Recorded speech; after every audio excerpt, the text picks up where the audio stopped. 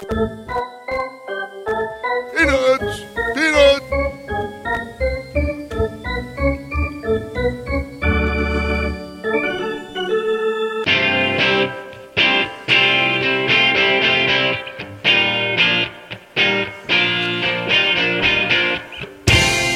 Good morning, everybody. Sorry for the voice crack right off the jump there. Thanks for joining the Bat Around today from the Chesapeake Employers Insurance Studio. I am your host, Paul Valley. With me, as always, is my wonderful co-host, Zack Goodman. Zack, how are you today, man? I'm a little nervous, I got to be honest with you. You know, big game for the Ravens tomorrow. Yeah. A little nervous. I'm not. Of course, this time last year, exactly 52 weeks ago today, the Ravens lost, 28-12 to the Tennessee Titans. I don't even want to know the score. I don't remember the score. It was 28-12. Yeah. It was not a good game, and I was more than confident in that game. Look, this is a baseball show, and we're going to talk our fair share of Ravens today anyway, but so we won't get too into it at the beginning of the show, but I just think that Lamar has too much of a chip on his shoulder. I think he's going to prove to be the MVP from last year and take over that game, but we'll see how that goes. It is a beautiful and cold Saturday morning here in Baltimore, but hey, the countdown is on. 82 days until the Orioles take on the Red Sox in Fenway Park on April 1st, assuming the season starts out on time, and that is no given. This is a little bit further down my notes, but we'll just jump into it right now since I just brought it up. According to J.J. Cooper of Baseball America, the single-A and double-A seasons will be delayed this year. Their phases of spring training won't start until after MLB and AAA players depart from spring training, meaning these respective seasons won't start until May and could run as late as October 3rd. Again, this is according to J.J. Cooper of Baseball America. The move's basically been made so that we can remain socially distant while COVID-19 is still going on. Zach, what does this mean? So, we all know that Adley Rutschman is starting his year at Double-A Bowie. Does that mean that he's not going to be in big league spring training?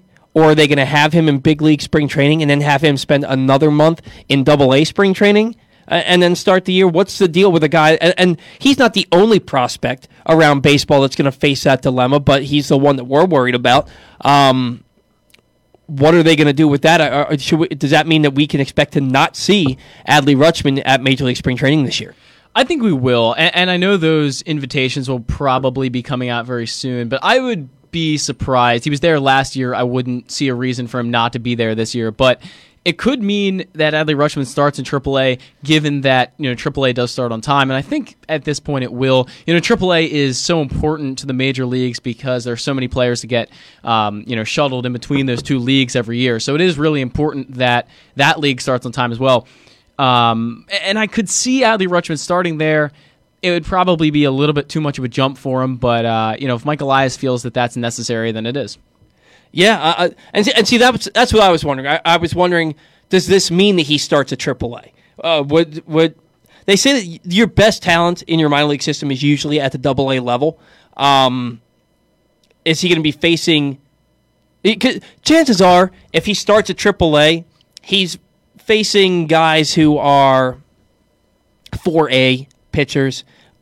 Guys like a Wade LeBlanc or a Tommy Malone or a Mike Wright, who's pitching over in the KBO now, but guys like that who maybe are beyond the minors, but they're not quite major league pitchers. That remains to be seen. Adley Rutschman certainly isn't the only prospect facing this kind of dilemma here this spring, but it'll be interesting to see how it plays out. Again, J.J. Cooper announcing from Baseball America that the Double-A and Single-A spring trainings won't start until after big league camp is completed. So we're talking the first week of April. The Orioles announced their 2021 coaching staff, so that makes the Tony Manzolino hiring official. This is a really highly scrutinized coaching position. I mean, you live by the windmill, you die by the windmill. Quote that, put it on a T-shirt. what are you looking for out of Tony Manzolino? Are you looking to see him be aggressive, to kind of pull in the reins a little bit? Is this a guy who is a third base coach, somebody who, if you don't hear much about them, that means they had a good year? Well, I think the Orioles, they're getting better right now, so they're going to start hitting the ball a little bit better. We saw Ryan Mountcastle, Trey Mancini, they're going to start putting up more runs on the board this year than in previous years. I mean, that's pretty obvious. So I do think runs are getting to be less of a premium for the Orioles, but they're still at a premium. They're still not as easy to get as some other teams. They're still not a top lineup in the league. So I think when you have a chance to get runs, you should try to be as aggressive as possible. I like aggressive base running personally. I like to steal. I like to bunt. That kind of stuff is always aggressive to me, and I really like that way of playing baseball. I mean, it's small ball in a lot of people's terms, but I do think that he's going to be aggressive. Flores was pretty decently aggressive. Bobby Dickerson, the previous third base coach under a different administration, was very, very aggressive. And I just like that way of playing baseball. I think you try to get as many runs as you can because they are at a premium as always. Yeah, I tend to agree with you. I'm not sure how aggressive Flores was. I felt like he had some questionable holds this year. He had some bad sends, though, too. Yeah, that's true. That's true. There was a game, and I can't remember it off the top of my head, but I believe Austin Hayes was on second base, or maybe it was Iglesias. It was somebody who had a decent amount of speed, and there was a base hit to center field. If he had waved them home, it either would have tied the game or given them the lead in a game that they ended up losing. He puts up the stop sign. The guy ends up not scoring, and the Orioles lose the game by a run. I think it was that game against Toronto where they had the walk-off hit, not the walk-off hit, but Guerrero came through with the RBI ground out to Chris Davis. I think it was that game. And I just remember thinking, how do you not send that guy? It was a Rio Ruiz base hit into left center field where there's no excuse for the runner to not score, and he just didn't because Flores gave him the stop sign. Anyway, neither here nor there. Manzolino's the Orioles' now new third base coach and the infield instructor for the ball club. The move has been made official. Now, we still don't know who's playing shortstop on April 1st for the Orioles. We do know who's playing in the outfield, but the Orioles are rumored to be showing interest in a guy they were linked to last year. That's Yasiel Puig. Doesn't make any sense.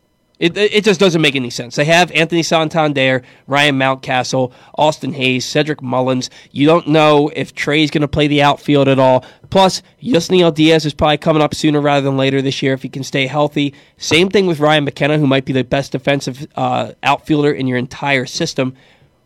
And that's even before we talk about DJ Stewart, who got off to a slow start but had that 6-homer week there in September. Why would the Orioles be showing any kind of interest, or is this just leftovers from last year?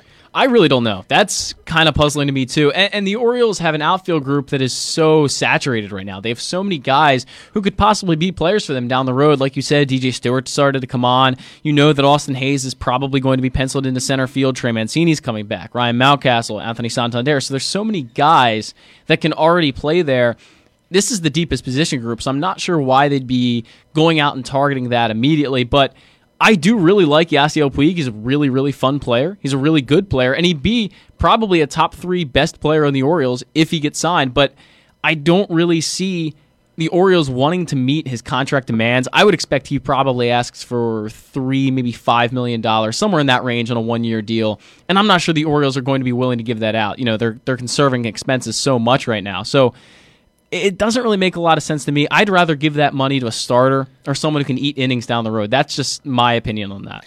Yeah, and now look, you can have as much interest as you want in any player, but they have to sign. Right, exactly. And I think that they're just Yasiel Puig's talents fit on just about any ball club, and I think that he would be more likely to sign with a team like the Red Sox, who are looking for an outfielder and are probably closer to contention, even though they don't have a great starting rotation.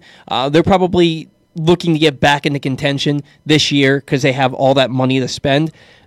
Just because the Orioles are interested doesn't mean they're going to get the guy. They can be interested in the world. If you're not willing to pay the money, you're not going to get the guy. So that remains to be seen. I could see him DHing for the Orioles. I could see him playing all 3 outfield positions, to be perfectly honest with you. I just really don't think it's going to happen, especially with the Orioles having this plethora of talent. And like you said, it's their richest position in the system is the outfield as a whole. So yeah, I just want to make a note that it came out that last year the Marlins offered him a 1-year deal. He turned that down, and then the Orioles also offered him a 1-year deal that he also turned down. Then he signed with the Braves. He got COVID, didn't play at all. So that's where Yasiel Puig stands right now. Yeah. So the guy hasn't played in 2 years. So we'll see what happens with him. For one, would be shocked if he ended up playing for the Baltimore Orioles on April 1st. But, stranger things have happened. Now, Cole Sulser revealed to Maston's Rock Kabatko that he was pitching through an injury last season, the much maligned former closer for the Orioles. He's still in the system, but he says he sprained his foot, fractured some toes when he accidentally banged his foot into his bedpost midseason. Says the injury caused him to overcompensate on his delivery, which led to a higher walk rate. Apparently, the Orioles were aware of the injury, so this isn't news to them anyway. And they supported his attempt to pitch through it. He had a 3.46 ERA, 1.16 batting average against him, 5 saves in his first 10 outings. After the injury, 8.38, 3.16 batting average, last 9 outings. How do you feel about this? Do you think that this is a legitimate thing, or do you think it's a cop-out saying, I wasn't that bad, I hurt myself? Well, I believe it, actually. I really do, because an injury can throw a pitcher off in really any way. Even a small injury, like an injury in your foot, can really throw off delivery. There's so many things that happen in the body when you're trying to pitch a baseball, so I can see any part of that getting injured and throwing things off.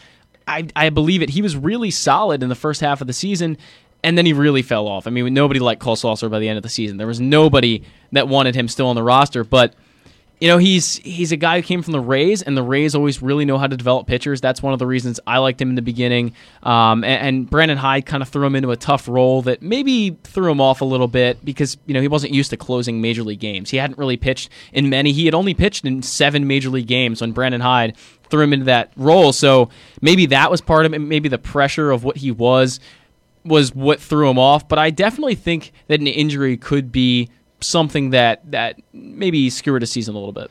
Yeah, look, not to compare myself to Cole Sulser, but I do a little bit of pitching in the leagues that I play in, and I was pitching in a game this past summer, and I was cruising. I'd given up 3 hits and 1 run in 5 innings. In my last inning, the 6th inning, I felt a little strain in my right hip, my planting leg, and I couldn't get the ball over the plate. I ended up working my way through the inning, but I lost command.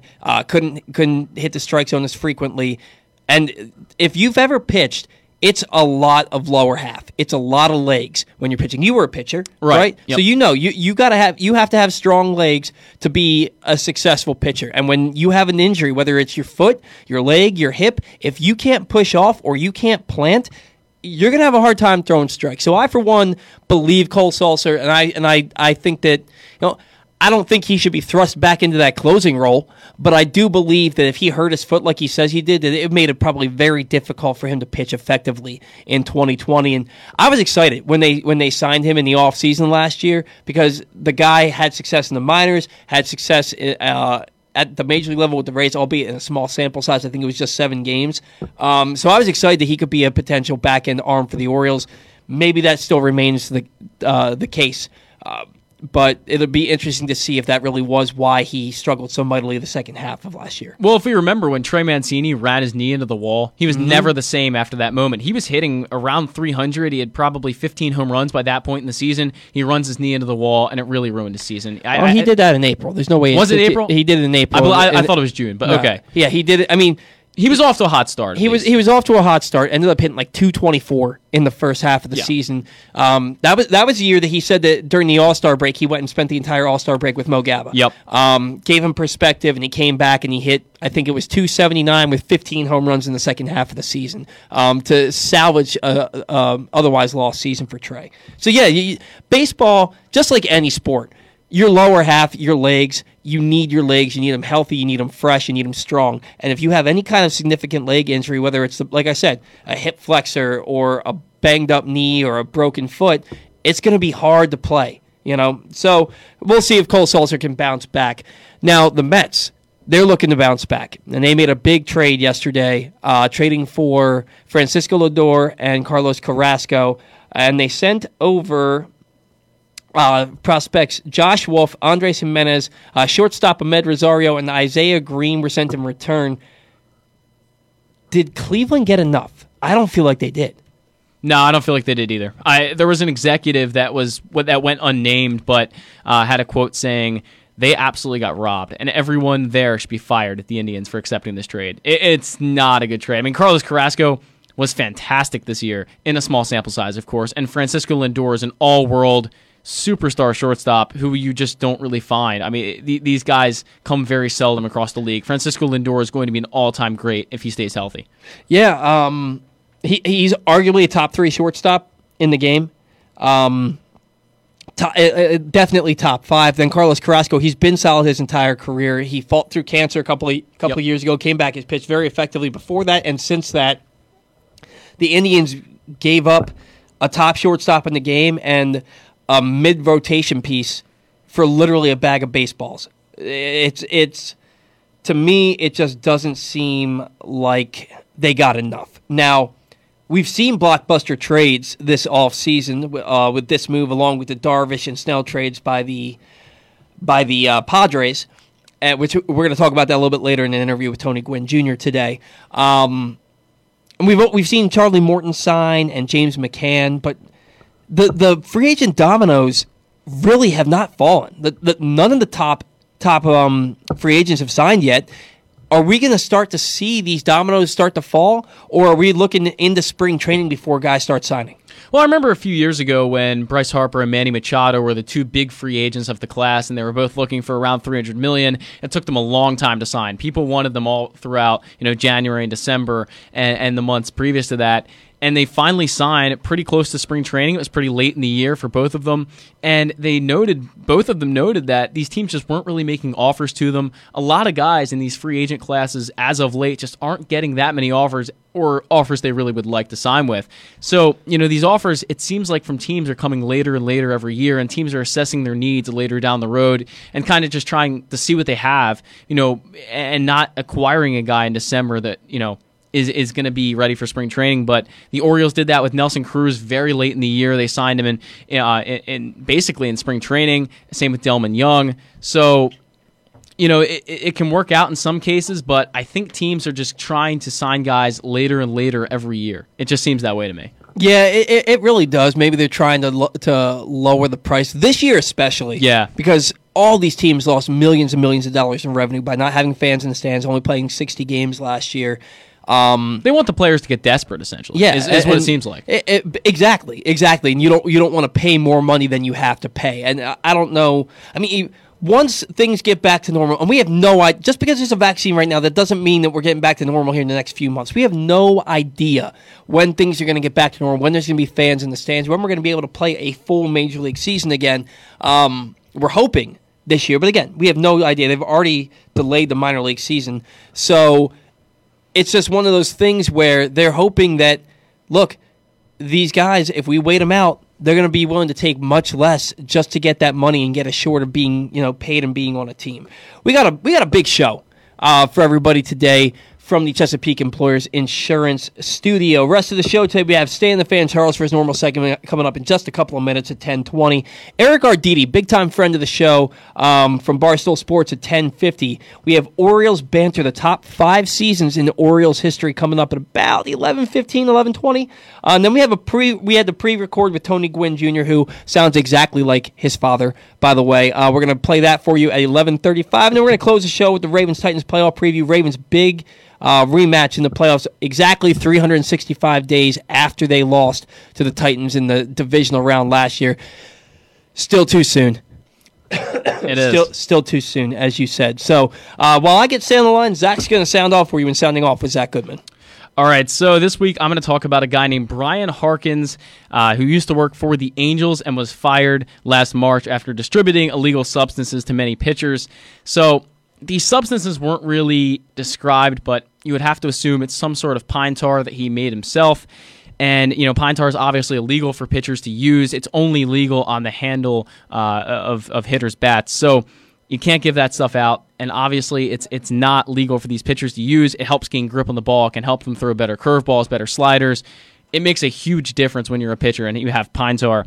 And he claims that these are the pitchers that have used this substance, and it's Troy Percival, Brendan Donnelly, Tyler Chatwood, Kevin Jepson, Cam Bedrosian, Kenyon Middleton, Yusmeiro Petit, Luke Bard, Matt Andrizi, Dylan Peters, Jose Suarez, and former Oriole Dylan Bundy. And he claims similar substances are used by Garrett Cole, Justin Verlander, Adam Wainwright, Corey Kluber, King Felix.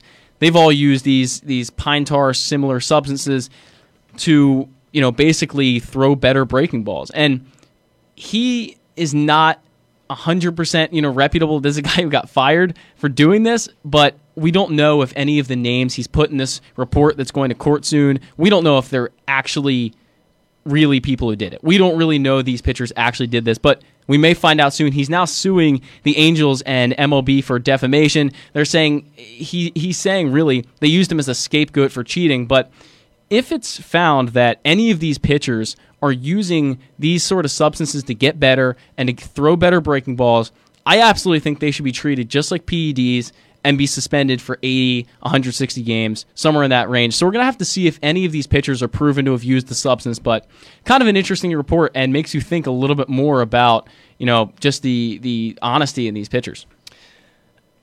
What's that old saying? If you ain't cheating, you ain't trying. Whatever. And that's not to minimize your sounding off segment. It's a good sounding off segment. It's just like, fair enough. Color me shocked. Somebody in Major League Baseball is trying to cheat again. No way. It's only been going on since the game was invented in the mid-1800s. Look. It's a fair argument. If you get caught using an illegal substance, you're an idiot. You're a jackass. You probably deserve to get caught because you're not hiding it well enough. So many people have done this in the past. We saw it with Luis Severino with the Yankees a couple of years back. Clearly had a substance on his arm, on his hat. It's been a thing for as long as I've been around. So to me, this isn't new. Just because this Brian Harkins created his own new substance to do it, whatever. If you get caught, you deserve to get caught. If you feel like you need that extra advantage, well, then you can't really bitch about the Astros players banging on trash cans to hit your pitches if you're using sticky substances to get better grip and have more sink on the ball. I want to get Stan's opinion on this. Stan, how are you today? Good, and I don't think that was Luis Severino with the Yankees. It was Michael Pineda. That's who it was. 7 years ago, he had it on his neck. Thank you for the correction. This has been going on forever, and there's one aspect to it. A baseball is very hard to grip, whether it's you're throwing a breaking pitch or a fastball, and I'd rather have pitchers be able to have a good grip on the baseball rather than stand up there and let that ball slip at 97 miles an hour. Yeah, I get that. And also, Zach, I mean, it's a good topic to bring up. I'm not totally in agreement that it really should be viewed as cheating. They let the hitter pine tar up, don't they? That's not all the way up to the end of the bat. Right, but, not on the barrel, but on the handle, yeah. Yeah, but on the handle. So, I mean, it's a game of exactitude, and a millisecond, a milli-inch is all the difference in the world, and they let the batters have an advantage by gripping. I'm in favor, actually, of coming up with a substance that everybody can kind of agree on that could be used. And that's sort of why they rub the balls in mud a little bit, is to take a little bit of the shine off, but it also grains it up a little bit. But this has been going on forever, and it'll always be going on. Oh, absolutely. And look, if you're going to have something that helps you grip the ball when you're pitching in October and it's 39 degrees outside at game time, and you need help getting to be able to throw the ball over the plate, by all means. Now, if you're putting a substance on the baseball, if you're scuffing it with a razor blade or putting some spit on it that's going to make the ball drop an extra 6 inches, that I can see having a problem with. But if it's just something that's helping you grip a baseball when it's cold out, have at it. Like you said. Let me ask one question: is this guy was he supposedly let go because of this, or is he one of the guys that was supplying the pitcher with his OxyContin? No, he was let go because of this. Is the report? Okay. And now All right. he's going to court very soon. It sounds like the 21st he'll be in court and talking about this. And all of this information is basically just coming from the report he's submitting. So. Right. Okay. Yeah. I believe the report that he has about Garrett Cole, reaching out to him, even though he's not, Cole was with other teams, but reaching out to him thinking this guy's really concocts a nice substance. It's not too sticky, But the funniest one was the Pineda thing. I mean, that was unbelievable. It was so he had obvious. That huge gob on his neck or something. Yeah, like it was so obvious, and it wasn't the first time that he had been caught using this stuff too. Right. So, right. Now somebody who could have used help with gripping the baseball and throwing some pitches was Cole Sulser in 2020. Yep. Did not have a good year, and then it comes out in Rock Kabako's blog post from the other day that Cole said he was pitching with a foot injury. Mid-season in 2020, said that he banged his foot into his bedpost and fractured and sprained some toes, and that really affected his mechanics due to overcompensation. Stan, had you heard this, and does this make sense for why he struggled so mightily the second half of the year? It makes some sense that it's a possibility. I never heard this, but it was kind of odd. He sort of had pitched really well in original spring training, and then he pitched well at the summer camp, and then he sort of quickly rose up, became the closer, and it's almost like as soon as he got the job as the closer, he couldn't control. Talk about gripping the baseball. Yeah, he suddenly sort of lost his control and command. Is it possible this is what happened? Yeah, it's possible. It's also possible he's making up some type of excuse that sounds plausible. I don't know. I have no reason to believe he would lie about it. But a lot of times performers in sports don't let you in, as to what's really happening. And then we only hear about it after they weren't successful. Yeah, it's fair to suggest that, Stan, because, you come out there, they hand you the closer's role, you fail at it, you're a professional athlete. Maybe you want to come up with every excuse in the book because it can't possibly have just been that you were an ineffective pitcher. Yep. Yeah. So, yeah. Now, or you're the president of the United States and you lose, by 7 million votes, and you try and come up with any excuse how you won the race, Yeah, it's crazy what's going on in sports and in the world today. Yeah. Now, Stan, we've been talking about this pandemic for almost a year now. We've been living through it for almost a year now, and it's still impacting the game. J.J. Cooper for Baseball America just announced that the Double-A and Single-A seasons will be pushed back this year. They're not going to start Double-A and Single-A spring training until after big league camp breaks. So, right. So we're talking the first week of April before the two lower levels of the minor leagues really get going. That's in the best case scenario. That's if Major League Baseball actually starts spring training on time and breaks camp March 26th. Now, what's gonna happen to A ball and Double A even if I'm off by 15 or 20 days, if spring training doesn't start till March 20th and they don't break until April 13th or something like that? Is that when the minor leagues A ball and Double A are going to go to camp? And that's what Cooper's reporting, and he's saying that means that the Single A and Double A seasons won't start till May, and that the season could be pushed back until October 3rd, a month later than usual. Is this a move that you agree with to keep baseball as socially distant and as safe as possible during a pandemic?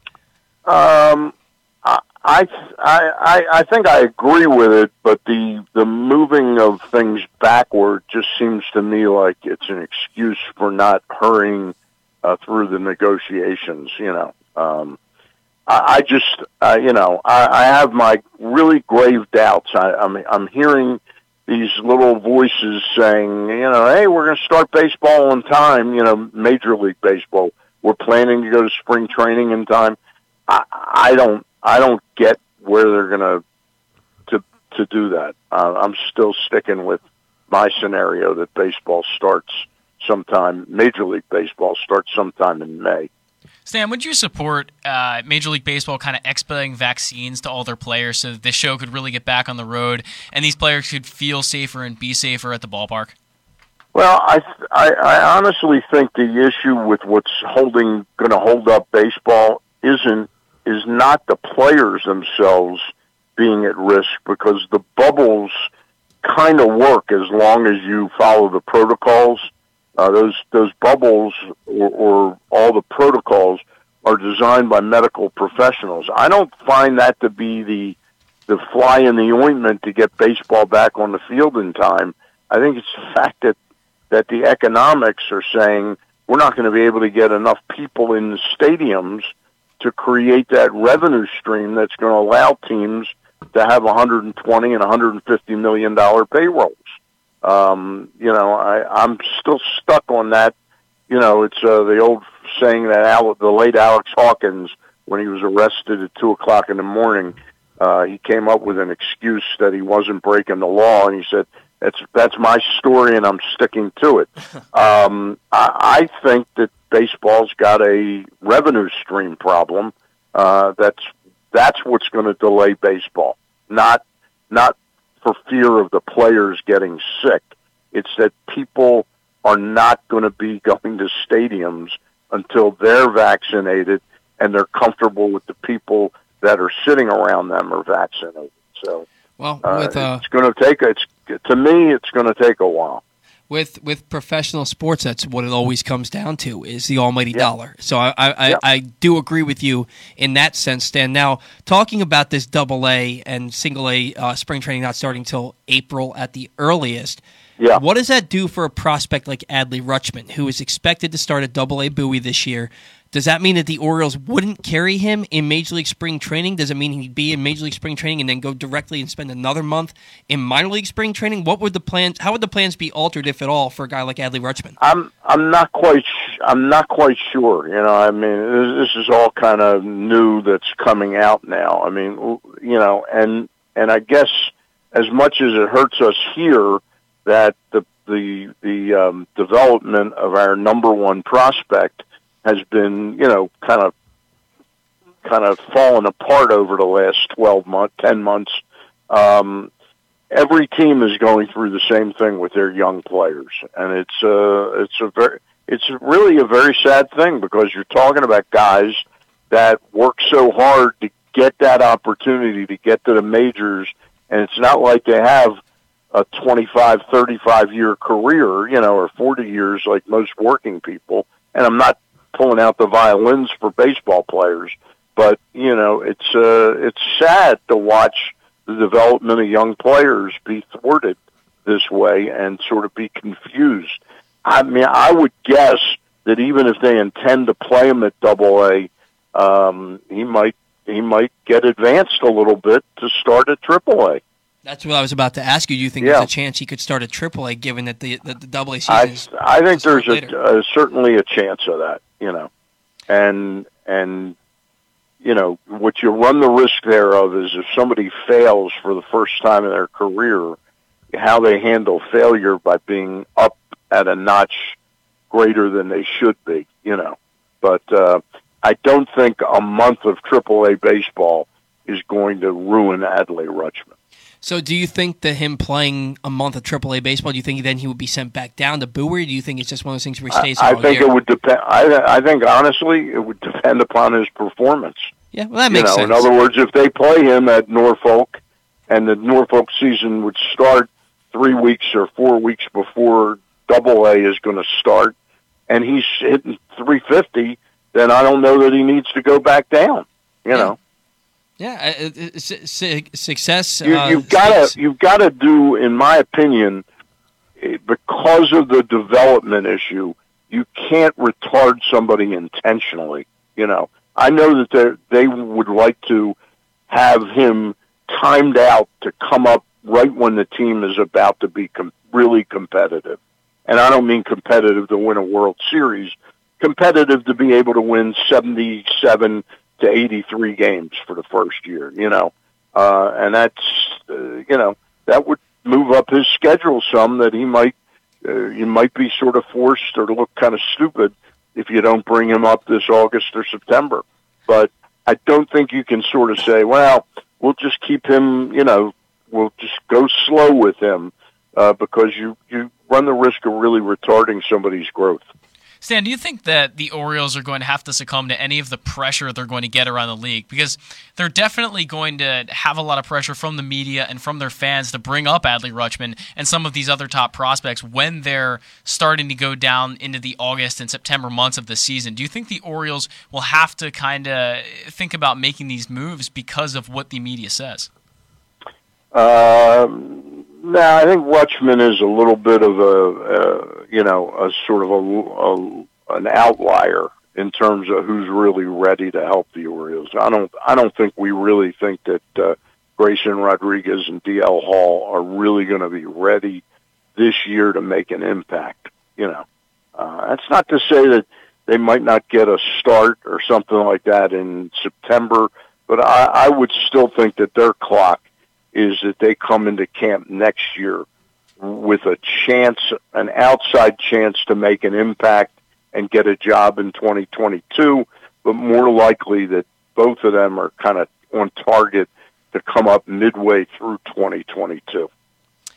Well, Stan, we had Steve Molesky on the program a while back. We had Todd Karpovich on last week, and These are a couple of guys who said that they can see the Orioles flirting with 500 this year. And with that in mind, if the Orioles are hovering around 500 around the All-Star break, could we see Rutschman earlier, or is this still a September call-up scenario for him no matter what? Well, with all due respect to Todd Karpovich and Steve Molesky, I don't think the Orioles are any longer a 64-win team, but I would not think that they're going to flirt with 500 this year. I would think that that's very unrealistic. Yeah, it would be a huge jump. I mean, if Alex Cobb is pitching great, then Alex Cobb is going to get traded, and he won't be replaced by Grayson Rodriguez or DL Hall.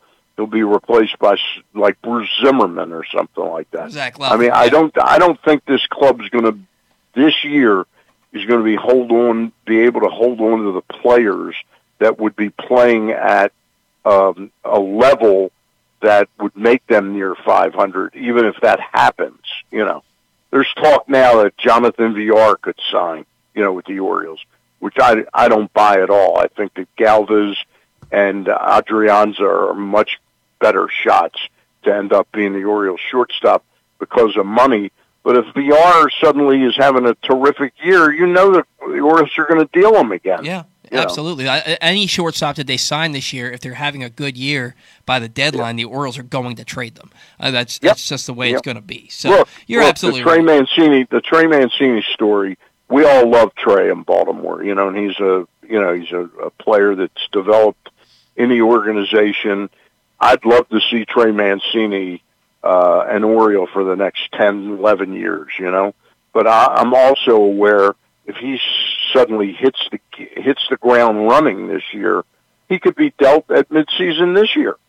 They're not going to say, "Oh, we can't deal him because it's such a great story that he's overcome, colon cancer, and Baltimore loves him." No, in a weird way, the sooner they trade Trey Mancini, the better for them because they won't look as bad. So. Do I think Trey will perform well enough this year to really warrant a deal?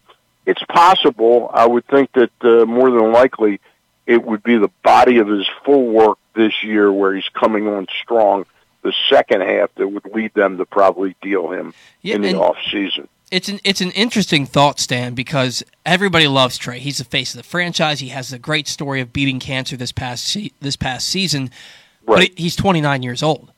And he's still arbitration eligible. So at 29, this isn't a guy who's a 23, 24-year-old prospect. He's almost 30 years old. By the time the Orioles get back into contention, you're talking 31, 32, 33 years old. Can you really afford it? As much as you love the story, can you really afford to keep a guy that age on your roster when there are younger players who can do the job? Right. I mean, look, I'm rooting for Trey to do great for Trey Mancini. Oh, absolutely. And the Orioles. I want to see him come back and immediately put to shreds any notion that this colon cancer is going to really affect his baseball career long term. That's what I'm rooting for. But in rooting for that, I'm also very realistic that if he's hitting 290 and has 14 homers and 44 RBIs near the All-Star break, that there's a very good chance a team that needs a batter is going to pony up with 2 or 3 prospects for him. And then can you really look a gift horse in the mouth with a guy who's going to be in his 30s before the Orioles get good again? It's an interesting prospect. I don't think that Trey will be on the Orioles in 2022. That hurts me to say that because I love the guy. I've been in that locker room. I've never really made friends with many players over 20 plus years, 25 plus, 30 years covering the team. But I can tell you from observation, he is one of the nicest guys to wear that uniform. He's a personage that is sort of a Brooks Robinson type of person. He's just a great example, and it's just probably not going to happen. Yeah, I've never heard a person say a bad thing about the man. He's certainly a stand-up citizen on the team and in the community. And Stan, this time last year, before Trey was diagnosed with colon cancer, we sat on this show and we talked about the possibility of Trey Mancini being traded to help progress this rebuild, and that certainly hasn't changed. Let's not forget one thing. I forget what he's going to make this year. $4.7 million. About that. 4.7? 4.7, 4.8 million. Okay. What if he had not gotten the cancer and he put up a season last year of, and let's say there wasn't a pandemic, and he put up a 35, 115, 295 batting average. Right. There's no way that the Orioles would not have traded him. They weren't going to trade him, pay him $8 or $9 million this year, which arbitration-wise, he might have warranted it had he put up a huge season. Yeah, and that's the season he put up basically in 2019. So back-to-back seasons like that, yeah, his contract would have been through the roof, and there's a good chance the Orioles would have traded him. We're on the same page here, Stan. I agree with you 100%. Now, another player that the Orioles reportedly have interest in, it's a throwback to last year's Yasiel Puig. It's been announced again that the Orioles are showing interest, and again, the move still just doesn't make sense. If the Orioles were to sign him, where's he going to play? I wouldn't worry about where he's going to play until he were. First of all, I don't think he'll end up an Oriole. I think he will command a little too much outside of what the Orioles would be comfortable paying him. Remember last year, the ball club knew they were only going to play 60 games. They were going to have these prorated salaries, So it would have only cost $600,000 last year to sign Yasiel Puig, and he would have probably been the best player on the team. Good point. And that's not a worry in me, is where you fit the best player on the team. Despite the fact he's got a mercurial temperament and he can be a bit of a jackass, he's still a wonderfully gifted athlete. And I would worry about where he'd play once he was here,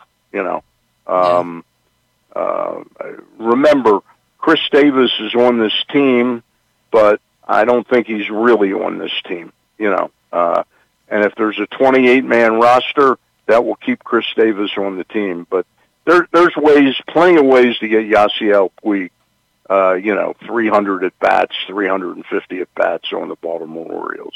Yeah, I like you said. So be it if he's playing in front of Austin Hayes or Cedric Mullins or Chris Davis, Yeah, well, it's up to those guys to outperform him if they want to play. So you're right. You're right. Exactly. You're right on that tune. But like you said, I don't envision him being a Baltimore Oriole. They offered him a contract last year, as Zack reported earlier, and he turned it down. So I just can't foresee him signing in Baltimore. Now, Stan, I think he's a better fit on a team that's now. The other reason he's a great signing, by the way, is let him do real well for 2 months as a Baltimore Oriole. And you could probably flip him for a nice pitching prospect in the heat of the race if the Yankees again lose, Giancarlo Stanton or something like that. Part of what getting these veteran players is for is to have them there because they do become trade chips, you know. Yeah, so the report that Yasiel Puig is connected to the Orioles is coming from Mark Feinsand, and he said he's drawing interest from multiple teams per sources: Red Sox, Yankees, Astros, Marlins, and Orioles. Marlins, we know, were in on him last year, but I think the Red Sox are really kind of a perfect fit for Yasiel Puig. Yeah, you know, I've read a couple times that his relationship with Don Mattingly would give the Marlins a good opportunity. I think that they couldn't wait to get rid of him when Mattingly was there.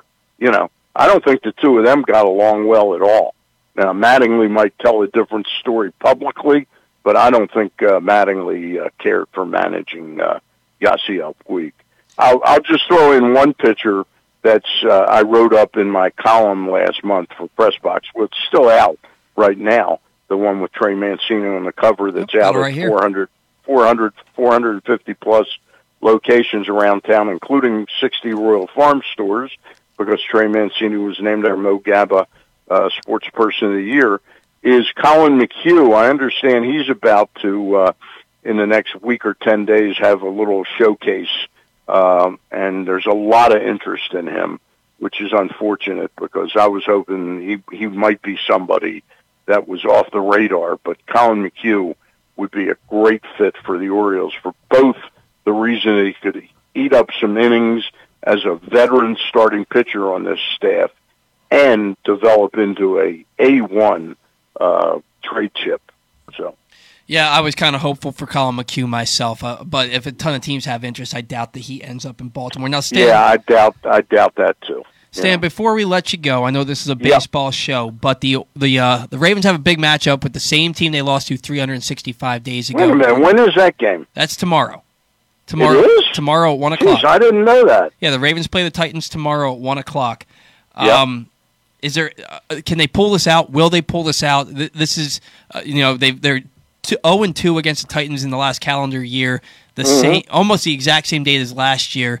What's going to be different this season or this year? I think this year, what's going to happen is they're going to. First of all, last year, I think that the team had won 12 consecutive games.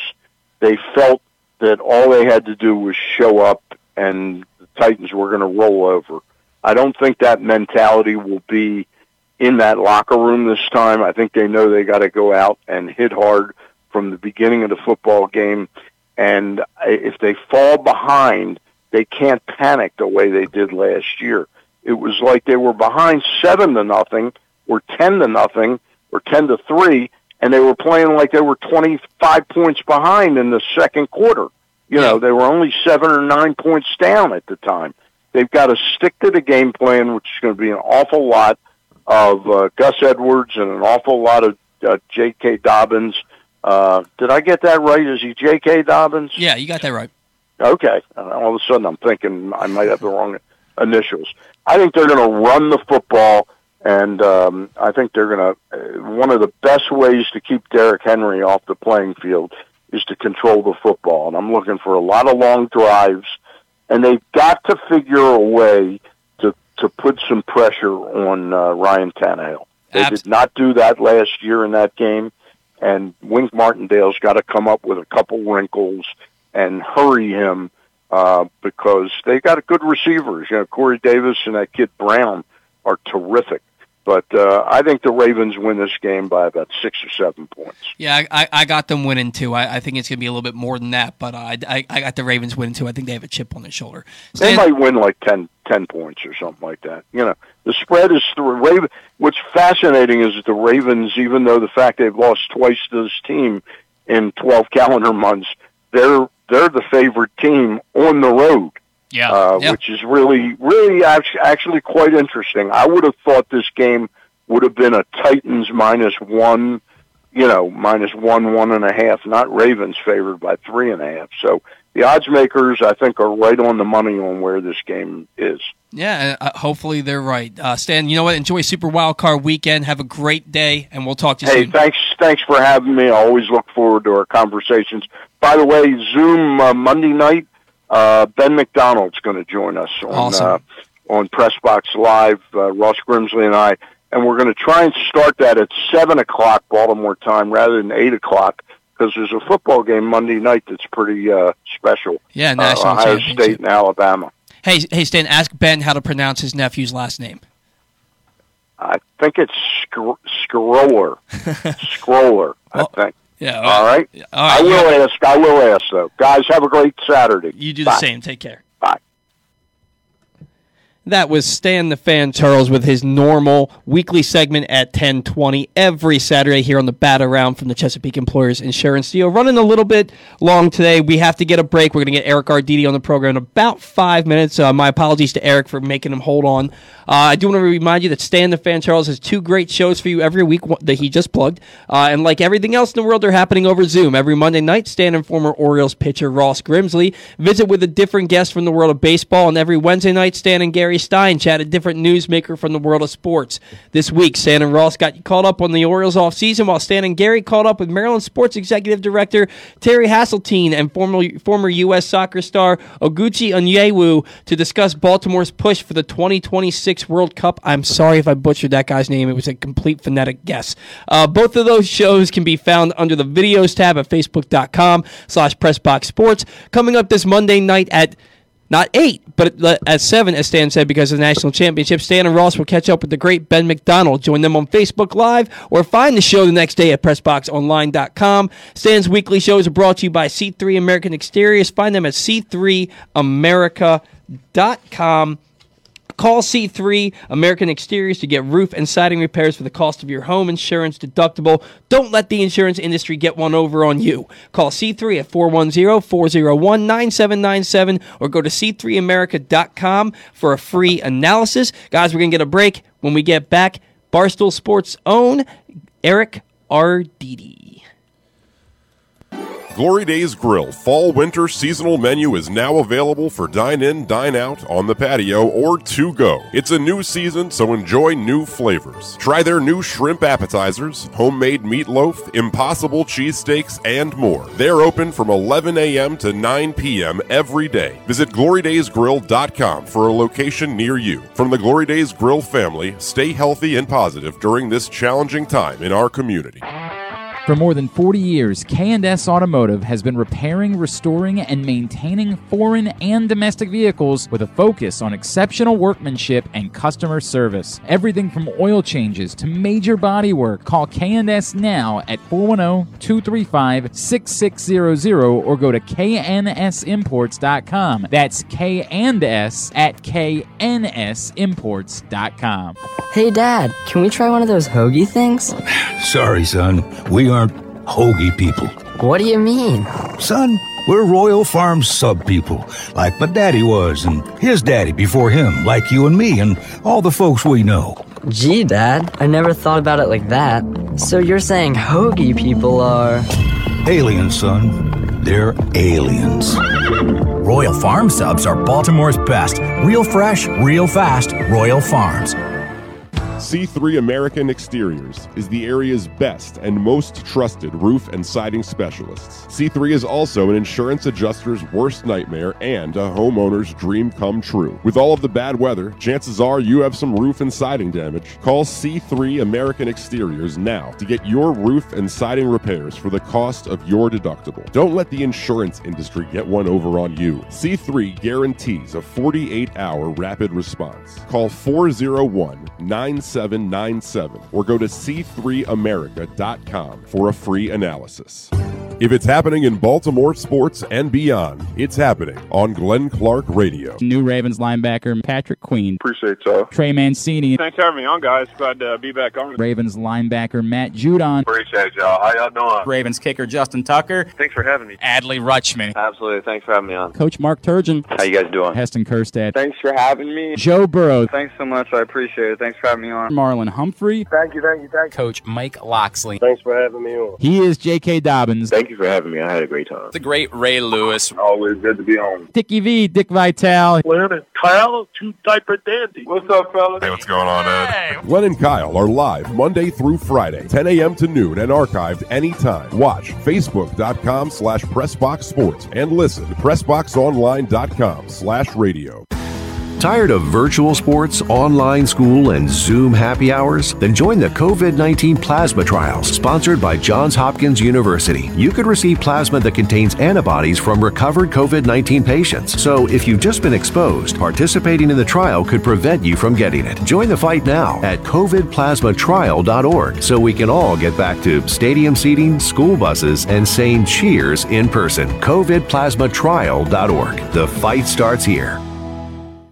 The latest edition of Press Box is available now, and it's our very special annual Best of issue. On the cover, we recognize our Mo Gabba Sports Person of the Year, Trey Mancini, whose courageous fight against colon cancer and dedication to the community inspired us this year. We also recognize other Baltimore sports fighters, the current and former local athletes and coaches who have taken active roles in the fight against COVID-19 and for social justice. Press Box is available for free at over 500 area locations, including 60 Royal Farm stores. And you can always find the entire edition, as well as the best daily coverage of the Orioles, Ravens, and Terps at PressBoxOnline.com. Welcome back to the Bat Around with your host, Paul Valley, and my co-host, Zack Goodman. Before we get to our next guest, I just want to point out, Zack sent me a direct message on Twitter during Stan's segment. The Nationals have signed Kyle Schwarber to a one-year deal pending a physical. Zack, you're saying that they are probably going to play him as their everyday left fielder? Right, yep. Yeah, so with him in left, Turner's playing shortstop. Him in left and Juan Soto in right plus Josh Bell. It's going to be a pretty formidable middle lineup for the Nationals. Again, pending a physical, Kyle Schwarber is in agreement with the Nationals on a one-year deal. We have Barstool Sports' own Eric Arditti on the line. Eric, how are you, my man? Good. How are you guys? We're doing pretty well. Thanks for joining the program. Been a few months since we've spoken, man. How are things in your Arditti household? You still dunking on your daughter? Yeah. She doesn't want to play basketball that much anymore, and I mean, I can understand why after getting completely owned like that. Posterized by her own father. Yeah, I mean, but again, I got to toughen her up. No easy baskets. Got to teach her to play better defense. So hopefully, when the weather gets warm, we can move the hoop outside and we can get some runs back in. Yeah, man. I always look forward to seeing those videos. They're too funny. If anybody's missed them, he just goes to town dunking on it. She's 2-3 years old. Yeah, just turned 2 a couple weeks back. Yeah, it's good stuff. Good stuff. Now for the Orioles, man, we watched the Ravens lose a game to the Pittsburgh Steelers on a Wednesday night, and before the dust had even settled, the Orioles sent us a devastating blow as they traded Jose Iglesias to the Angels for 2 pitching prospects, and they don't have a shortstop on opening day. If you were to look into your magic 8-ball or your crystal ball, who's playing shortstop for the Baltimore Orioles on April 1st at Fenway? I don't know if that person's on the team yet, and I know you guys were talking to Stan about it. Some of the names that I like the Freddie Galvis, and I mean, heck, kick the tires on VR again. Like Stan was saying, if he wants to come back, I don't know if he will. I mean, I don't know how he fits into Elias's, whole analytical look and stuff like that, but I liked him when he was here. He and again, I mean, it's not that often where you see a guy on a team, then they trade him, and again, this is a fourth place team last year. But then if he's like, hey, yeah, I'm open to coming back, because he probably knows he'll be traded again. So I mean, if he's down for that, yeah, we could come on in. The water's fine. I'd be okay with that. Or again, spending cheap on a guy like Freddie Galvis. And again, any of those shortstops, I think they know if they sign and they're batting .310 in August, hey, or July, June. Guess what? You're probably going to go somewhere. So I mean, all these guys know their placeholders, but I mean, sign me up for the Freddie Galvis or the Jonathan VR train. Yeah, man, I'm on the Freddie Galvis train right now. Not a great OBP in his career, but he has that power, plays really solid defense at shortstop. I think I would probably lean more towards him than VR because I like the defense better, and I want that good defense behind a young starting rotation.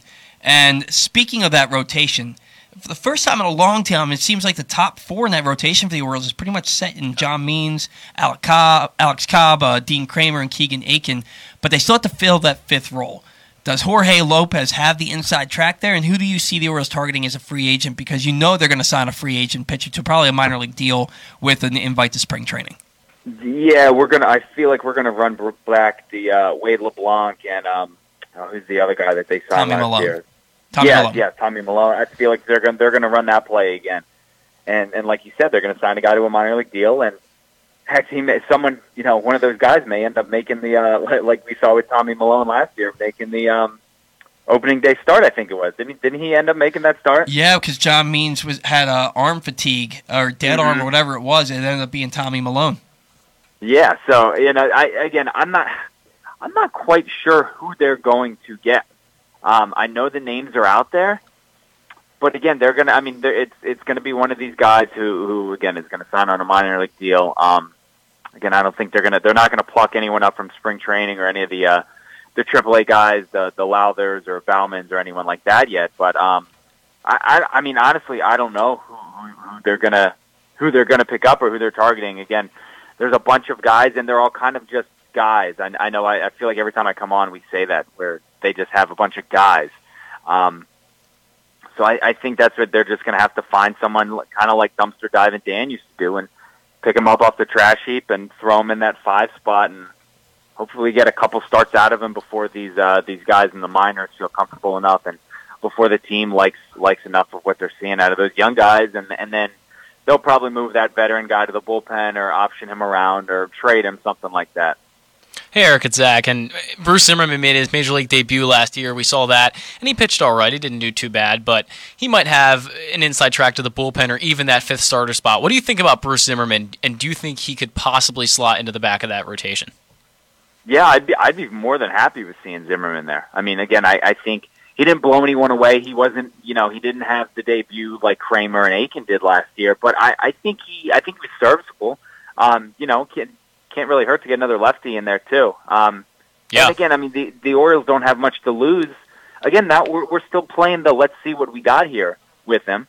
So I'm more than happy with letting him, and even if if Hyde comes out early and says, hey, we're going to give Zimmerman, 5 starts, we're going to give Lopez 5 starts and kind of go from there. And after those, we'll see where we are, something like that. I'm fine with that. Again, this team isn't competing. They're not pressing anyone for a wild card spot. So again, I mean, see what you got in your deck of cards, and I'd be perfectly fine if I saw Zimmerman, every 5th day in that 4 or 5 spot in the rotation. Yeah, and then as far as Aiken and Kramer go, 2 more young guys that figure to slot into this rotation, but if they were to not pitch as well as we expect them to, how long do you think the leash is going to be on those 2 guys with getting moved to the bullpen? Do you think they'll just stick all the way through the season, or, if they don't pitch as well as we expect, get moved out? I think they'll probably stick in just again because it's not like they have a bunch of guys knocking on the door. Right. And I'm totally expecting a little, regression from Kramer and from Aiken. I know we kind of saw it, I think, with Aiken he had like two or three really good starts, the one against the Yankees and some of those other ones, and then he kind of was, I mean, you could tell that he was a kid who was making his major league debut and was probably getting a little tired. So I'm kind of expecting the like what we saw with John Means, where they kind of come back down to earth, and there's a book out on them, and people kind of catch up to them. But I think again, I think Hyde kind of lets them ride, and I mean, because guess what? They're gonna have some bad games, even when this team is winning.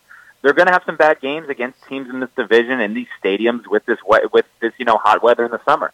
So you might as well not get them used to it, but like, hey guys, this happens. You're going to get knocked down, and see how they respond. See how they can bounce back. And I mean, if Kramer's hanging his head coming off the mound after his first bad start or something, you got to throw him right back out there and throw him to the Sharks and see how he does. And if he bounces back, it's like, well, we got the guy with that killer mentality, the guy who wants that ball the next day, not the okay, well, maybe if I do go to the bullpen, maybe that will settle some of this stuff. I want the guy who's like, get me back out there right now and let's go. So I would say that I think they keep him in the rotation. And again, unless someone in the bullpen or in AAA is just absolutely killing it. I mean, again, there's no one really knocking on the door threatening these guys.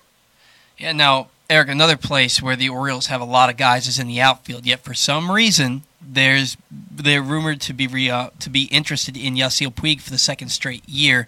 Is there any merit to this interest? Can you see him playing for the Orioles in 2021? And if he does, what does that mean for guys like Yasniel Diaz and Ryan McKenna? Yeah, I don't.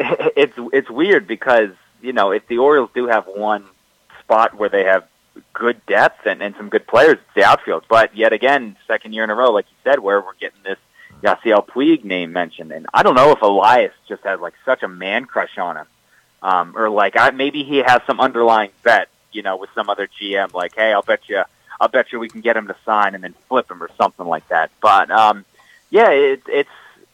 I mean, obviously, I think like everyone else, my thought is if they do sign him, he's gonna be traded. He won't be here long. You can buy a jersey and remember it, in a couple of years, and there'll be something funny to laugh at. But we're not going to see him next year. I mean, even if he does sign and play well, I think he's going to be traded. Because again, they want to see what they have in Diaz, who is. I mean, I gotta guess that he would be the first outfielder called up probably in case of an injury or just a bench guy coming off.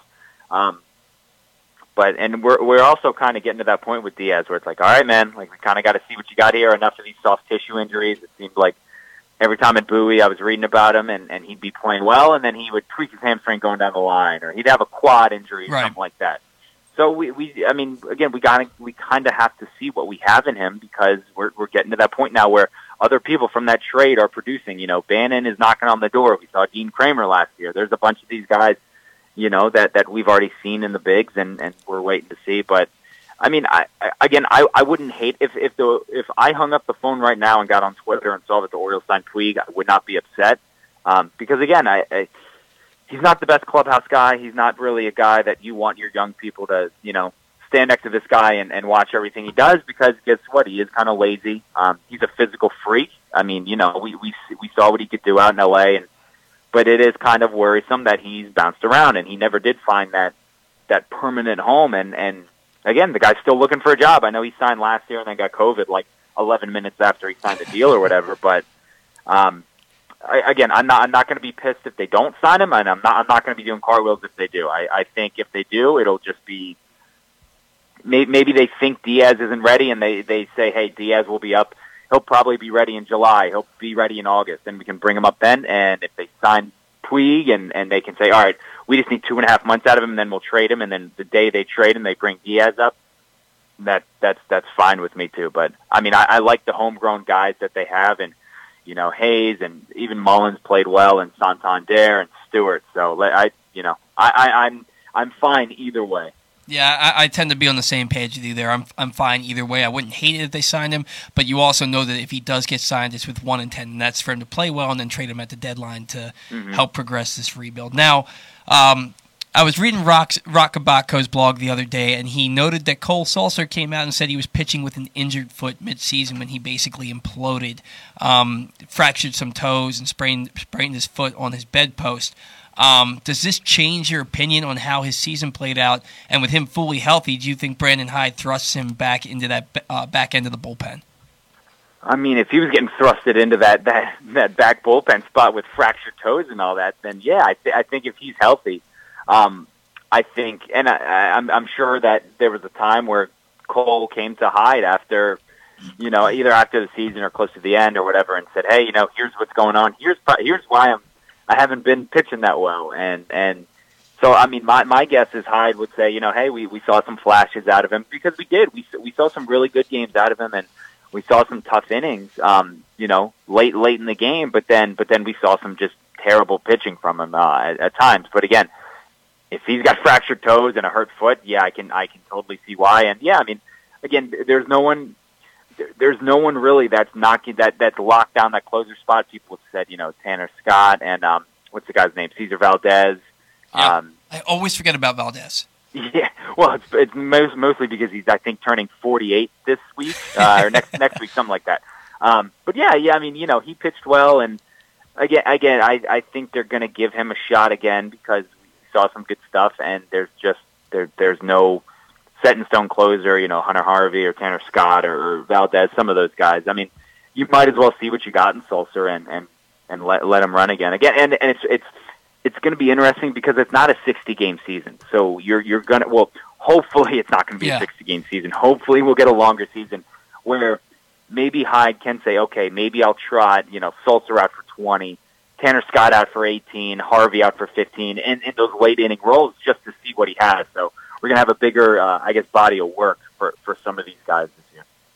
Now, J.J. Cooper from Baseball America announced the other day that AA and Single A seasons will be delayed as their spring trainings won't start until after the Major League spring training concludes due to the pandemic.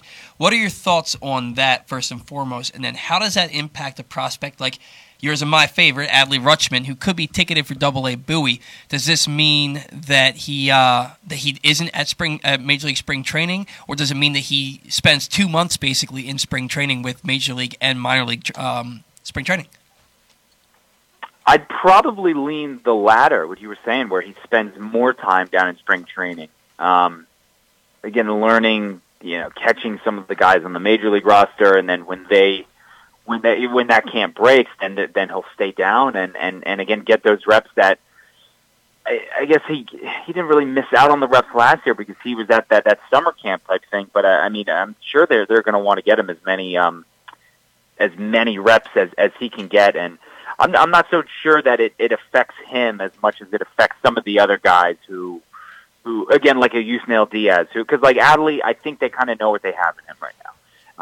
Some of the other guys with the question marks hanging over them, that's where it may affect them, and some of these guys who may have been penciled in to come up, if it's not a pandemic year last year and this year, maybe some of those guys who were scheduled to come up, mid this year, later this year, that's where it may push them back because, again, the delaying of the start of those, I think the AA and Single A camp it was, and because weren't they saying that they're basically doing it so they can wait for the Major League club to leave and then the AAA club to leave, and so you're not having these big groups of people hang around, which makes sense. Exactly. It's definitely going to be interesting, and it's gonna just further delay some of the prospects who we're hoping to get in this year. The later, almost like a guy like a Keegan Aiken or someone like that who we didn't really know if he was going to come up last year, and then we obviously we ended up seeing him. But those guys who aren't really guaranteed to come up this year, and guys that we're going to see. Yeah, Eric, there was an article written by Jim Callis a few days ago called 2021 Breakout Prospects, one for every team, and he named Gunnar Henderson the Orioles breakout prospect for 2021. If you had to choose, who would be your breakout prospect, given that the minor leagues happen like they're supposed to?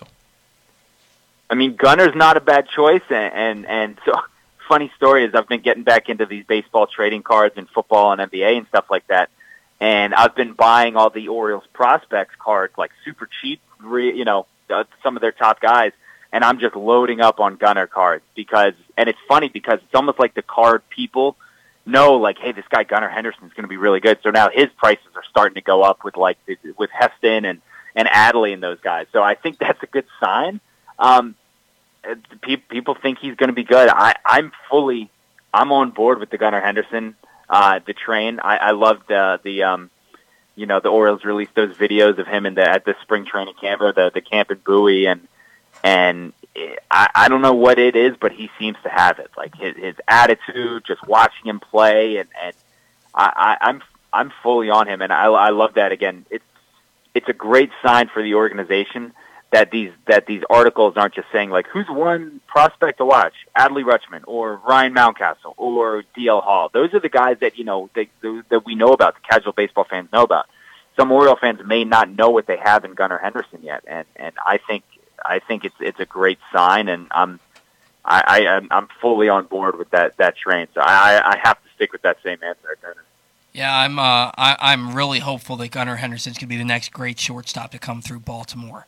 Now, with that in mind, Eric, we're going to have a little bit of fun here on the bat around. Cal Ripken, of course, was the great shortstop to come through Baltimore, set that single-season WAR record by a shortstop in the 11 WAR in 1991. And on the bat around, Zack and I have ranked the top 5 Orioles seasons by position players, by starters, by bullpen, by a team in the non-World Series, and then later today we're going to conclude that series with the 5 best teams in Orioles history. So I texted you yesterday, Eric, and I told you that we want you to give us your top performer at each one of those categories. So why don't you go ahead and tell us first your top position player in Orioles history? Yeah, so I I kind of struggled with this one. It was that either that Cal season. I had to go with Frank Robinson in 1966, though. The Triple Crown, winner, that in 316, 410, 637. I mean, he had 49 home runs, 122 RBIs, and just the Triple Crown, I think, just put it over the top for me. And it could have gone in a couple of different ways, but I think just the Triple Crown, especially back then, it's just such a special, not award, but it's such a special thing for a player to accomplish. So I think I had to give it to Frank there for his season in 1966. Well, certainly coming over from the National League, winning the MVP, and helping lead the Orioles to a World Series victory. And Frank hit that home run for the lone run in Game 4 that was the deciding game of that World Series when the Orioles beat the Dodgers 1-0. So definitely, Frank in 66 and Cal in 91 were the top two on everybody's list. So it's a solid choice. What about for your best season by a starting pitcher? Starter, I went with Palmer, 1975. He went 23-11, got a 2.09 ERA, 25 complete games is kind of what did it for me. Mm-hmm. I mean, it's just we won't see anything close to 25 complete games in probably the next two seasons combined by anyone. 10 shutouts, Cy Young led the AL in wins, ERA. It's just insane. 323 innings pitched too. I mean, the guy was just a horse, and I think. I was struggling with that. There were a couple Mike Mussina years. I think 92 was one of them, but I had to go Palmer for that one. Yeah, there was Palmer was in the top two. So was Mike Cuellar in 1968. He had an ERA that was about like 1.5, and the only reason he didn't win the Cy Young that year is because Denny McLain had an ERA a little bit higher at like 1.9 or something like that, but won 31 games. So, yeah, the Jim Palmer 1975 was definitely top two on everybody's list. Now, I think I know your answer to the next one. Top season by an Orioles relief pitcher. Yeah, and I tried to get creative and see if there was something I could do. I mean, I think there's just one answer. I think it has to be 2016 Britain. Absolutely. It just has to be. I don't know. I would love to hear arguments for other years. Greg Olson had a couple. I mean, you could even throw some of the Jim Johnson years in there. But I mean, Britain setting all those records: the .54 ERA, the one home run given up, .836 WHIP, and I mean, I think he should have finished higher in the Cy Young. He finished fourth. I think all those numbers, and again, because it was still pretty recent, I think they all speak for themselves, and we all just remember just how dang good he was that year. Yeah, I mean, really all you need to say about Zack Britton, it is the greatest relief season in the history of Major League Baseball. He came in and you knew the game was over immediately. Yeah. It was the greatest. Well, unless he didn't come in. But that's a story for a different day. Yeah, it's never not going to be too soon for that. All right, so who's your best team to not make a World Series appearance? All righty, so my best team not winning a World Series, or without getting to the World Series. Sorry, I went back and forth between the 96 and 97 O's, and even though the 97 team had 10 more wins, I went the 1996 team. They went 88-74. Lost in the Mayor Series, and it's 4-1 to the Yankees. And it was crazy because when I'm looking at the numbers, comparing the teams, again, I think the 97 team won 98 games, but the 96 team outscored them by 137 runs, which kind of blew my mind. But then they also did give up 222 more runs than the season before. But I mean, I think it was just such a better overall team. They had 7 guys hit over 20 home runs. So it was, and I think the 97 team had 2. I don't know. I think that 96 team was I don't know why. I think they were a little bit better than the 97 team. So, again, losing 4-1 to the Yankees in the World Series, that was the ALCS. That was the I actually have a ball from that ALCS series because Darryl Strawberry fouled one off in the club level, and it hit my dad right in the glasses and knocked his lens out. And the guy who got the ball gave it to me. So I got that hanging on the mantle downstairs. Yeah, man, look, that 96 team, 949 runs scored, then Major League record, 257 home runs. I remember Mark Parent, the left-handed catcher, as setting as hitting the home run that gave the Orioles the new record. And Yeah, and Mike, you mentioned it with the pitching. They gave up so many more runs in that 97 team. Mike Mussina led the team with 19 wins and led the team with a 4.81 ERA. Out of that, the pitching was just atrocious, but really solid baseball team that kind of jumpstarted the Orioles to back-to-back ALCS. That's a good choice there, Eric. And then finally, your best team in Orioles history. I had to go 1970.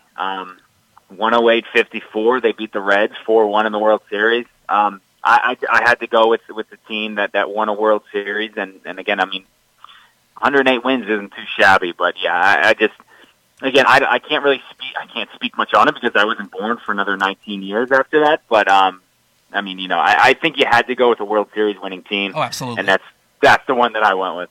Yeah, that was the season that was sandwiched in between the 109-win season and the 101-win season. The Orioles won 318 games in 3 years. Just an unbelievable run for the Baltimore Orioles in 1970. The lone championship out of 3 straight World Series appearances. Eric, before we let you go, we'd be remiss if we didn't mention it. You're a Titans fan, and the Ravens and Titans are playing in the wild card matchup tomorrow at 1 o'clock here. Well, it's not here. It's in Tennessee. But it's the second straight year, 365 days apart, that the Ravens and Titans are playing in the Ravens' first playoff game. Are you as confident about this game as you were about last game?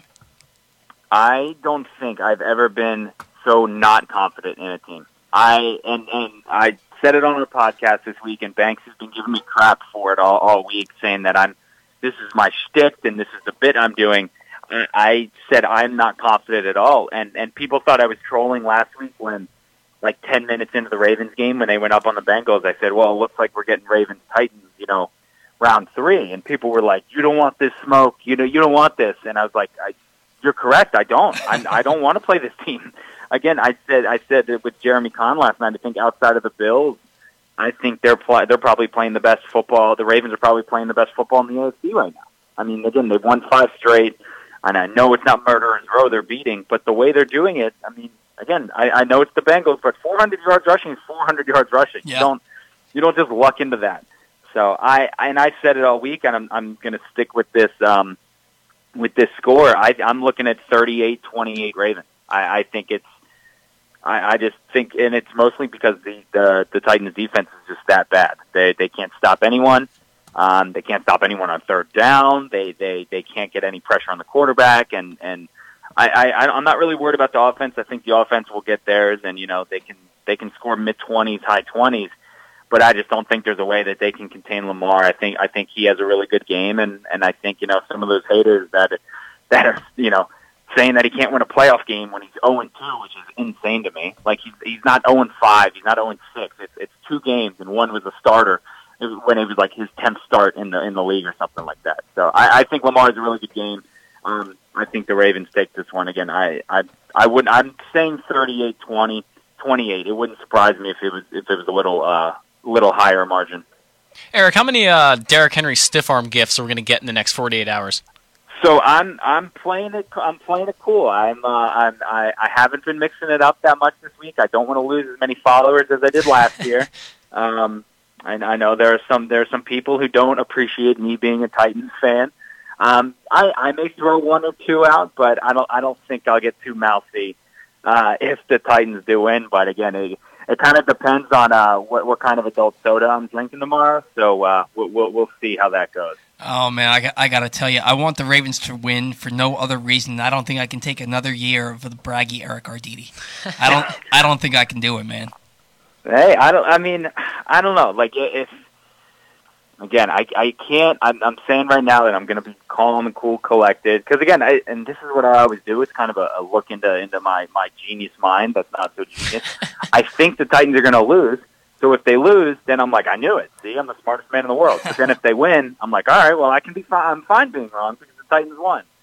So yeah, it'll. I'm just hoping for a good game. I know a lot of other people in the area are picking a closer game, but I'm also excited that it's not like a Sunday night game and that I have to wait the entire weekend and just the day just drags on and on and on. So I'm happy that my day will either be made or ruined by about 4:30 tomorrow. Yeah, I told a buddy of mine I'm glad the Ravens are playing on Sunday because I don't want them to ruin my entire weekend. They can just ruin Sunday. But I do think the Ravens are going to win, and I think it's going to be a little bit I think it might be a double-digit win for the Ravens. Eric, always a pleasure to talk to you, man. Thank you so much for taking some time to talk to us on a Saturday here. Absolutely. Thanks, guys. All right, man. Have a good week.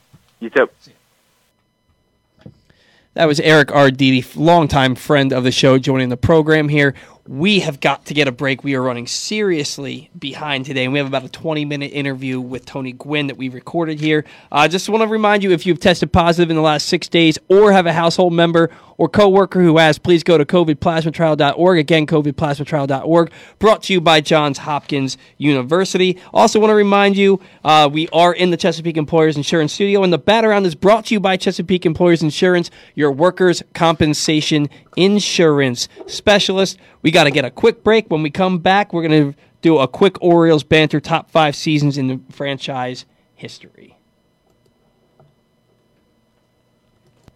Glory Days Grill Fall-Winter Seasonal Menu is now available for dine-in, dine-out, on the patio, or to-go. It's a new season, so enjoy new flavors. Try their new shrimp appetizers, homemade meatloaf, impossible cheesesteaks, and more. They're open from 11 a.m. to 9 p.m. every day. Visit GloryDaysGrill.com for a location near you. From the Glory Days Grill family, stay healthy and positive during this challenging time in our community. For more than 100 years, Chesapeake Employers Insurance has been helping Maryland businesses keep their workers safe.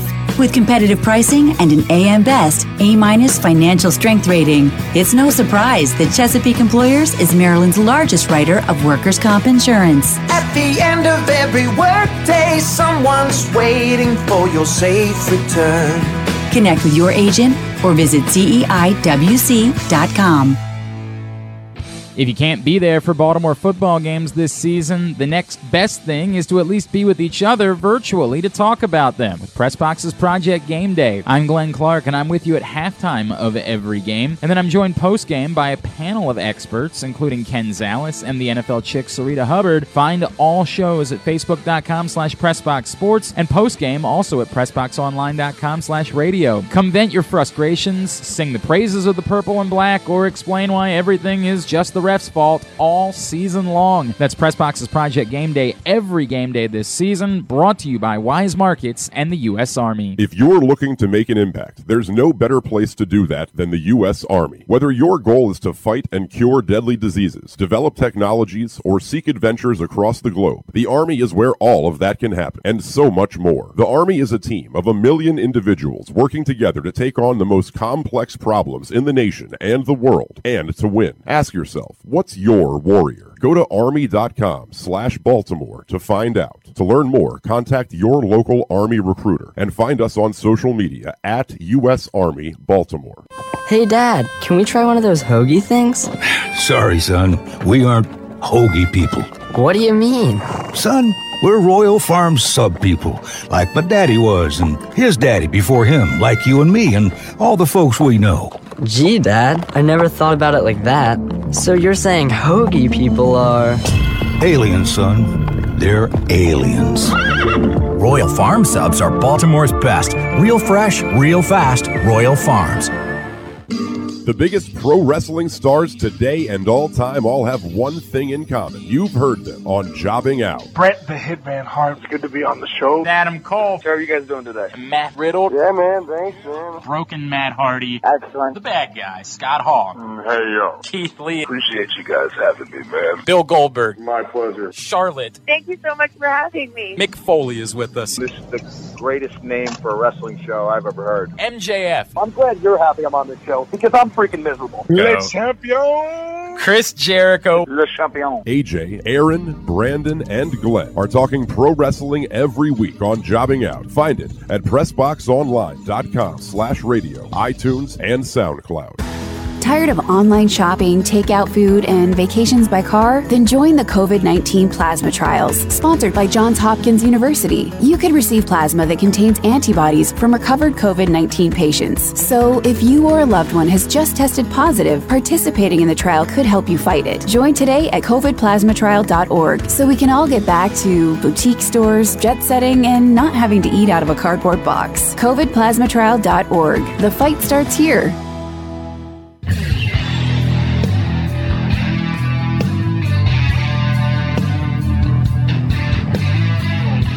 Welcome back to the Bat Around, and if you stuck with us through the break, you heard the angelic voices of Glenn Clark and Kyle Ottenheimer. I want to remind you that every Monday through Friday, Glenn Clark and Kyle Ottenheimer bring their pragmatic and irreverent approach to Baltimore sports via PressBox's Glenn Clark Radio. Watch the show at Facebook.com/PressBoxSports. Listen at PressBoxOnline.com/radio. You never know who might pop up on GCR. This week, the guys caught up with Hall of Famer Rod Woodson, Maryland football coach Mike Loxley, and five-star commit Terrence Lewis, Derek Mason, and more. Find those interviews today in the Glenn Clark Radio Week in Review feature at PressBoxOnline.com. Again, we are in the Chesapeake Employers Insurance Studio, and now it is time for one of our favorite segments, and that is Orioles Banter here on the Bat Around. And we are going to rank, by our opinion, this is all objective, the top 5 team seasons in franchise history. I'm going to start at number 5, 1971. 101-57, first in the AL East. Orioles lost the World Series to the Pittsburgh Pirates 4-3. All you need to know about this team are the names Jim Palmer, Mike Cuellar, Dave McNally, and Pat Dobson. That foursome started all but 16 games for the Orioles in 1971 and threw all but one of the team's 71 complete games. That's not a misprint, 71 complete games. The foursome combined for 81 wins and a 2.89 ERA and 1,081 innings pitched, none throwing fewer than 224 innings.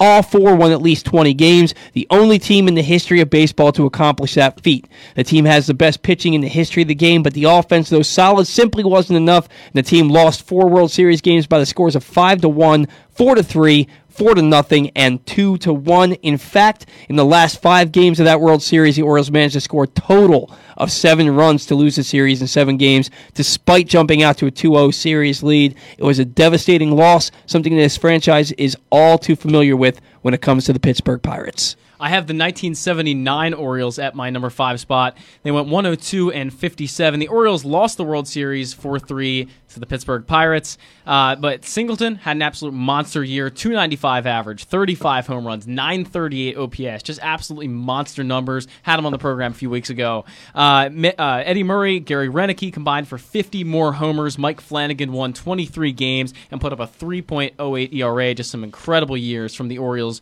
pitching staff there. And Dennis Martinez won 15, but incredibly ended up losing 16. Don Stanhouse saves 21 games. John Lowenstein had a great season off the bench, 254 average, 11 home runs, all under Earl Weaver, a legendary manager in Orioles history, 102-57, and lost to the Pittsburgh Pirates. At number 4, 1969, 109-53. First in the AL East, they lost to the World Series to the New York Mets, 4-1. You could make the argument for this being the best Orioles team of all time if they had managed to win the World Series. But despite a team ERA of 2.81, 4 starting pitchers logging 180-plus innings, all of whom won 14 or more games, including 2 20-game winners in Mike Cuellar and Dave McNally. Despite 30 homer, 100 RBI, 300 batting average seasons from Frank Robinson and Boog Powell, and a 2020 season from Paul Blair. Despite 109 wins, this Orioles team came up short, suffering a stunning defeat at the hands of the Miracle Mets 4-1 in the World Series. Arguably the best team in franchise history, sits 4th on this list because they simply put could not finish. Yeah, I had 1969 as my number 4 spot as well. Like you said, 109 games. That's got to be one of the best seasons of all time if they had won the World Series. Unfortunately, they didn't, but anytime you get 109 wins, that's incredibly notable. And again, we just see so many incredible players that were with the Orioles in the 60s and 70s that had such an impact on this team. I mean, Frank Robinson, only 3 years into coming over to the Orioles, just has another monster season, 955 OPS. It's just ridiculously good. Or only Earl Weaver's second year. That was something I found really interesting. Comes out and does 109 games. I think everyone knew at that point he was going to be a great manager and a legend in Orioles history. And they had another thing I found really interesting about this team is Watt and Rickert had a combined 28 saves, and they both had about 14 each and were able to kind of do a duo closer role. So I thought that was pretty interesting in this 1969, but you kind of broke it down pretty well for this number 4 spot. Now, I think that our number 3 and number 2 are going to be flip-flopped. I think my number 3 is your number 2, and your number 2 is my number 3. And number 3, I have the 1970 Baltimore Orioles, 108-54, first in the AL East, World Series champions. Look, we just talked about the 69 Orioles. They were the best team in baseball. They won 109 games to run away with the American League pennant. Heavily favored in the World Series against the Mets, yet 5 games later, Orioles watched as a miracle Mets celebrated a 4-1 World Series victory for their first title in franchise history. 1970, Orioles had something to prove. Team won 108 games, led by 320-game winners in Jim Palmer, Mike Cuellar, and Dave McNally. The team threw 60 complete games. Offensively, Boog Powell was the AL MVP after slashing .297, .412, .549 with 35 homers and 114 RBIs.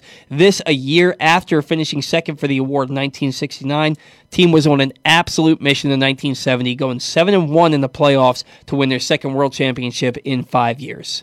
Well, I do not have that at my number 3 spot, like you guessed. I have the 1966 Orioles at the number 3 spot, 97-63, and won the World Series 4-0 over the Los Angeles Dodgers. Another incredible season from so many of these guys I just talked about that built this Orioles team from the 60s and the 70s. It was the first World Series in franchise history, as you already mentioned. Frank Robinson won MVP, 7.7 WAR. He won the Triple Crown. This is the first year he had come over to the Orioles and completely revolutionized this team, completely changed everything that went on there. Boog Powell hit .287, had a .903 OPS. The Orioles had 4 10-plus game winners. Luis Aparicio logged a 4.2 WAR, basically just using his glove because he couldn't hit very well, which is absolutely incredible. That is one of the greatest defensive shortstop seasons of all time. And Kurt Belfry, an unheralded name really, hit 23 home runs in left field that year.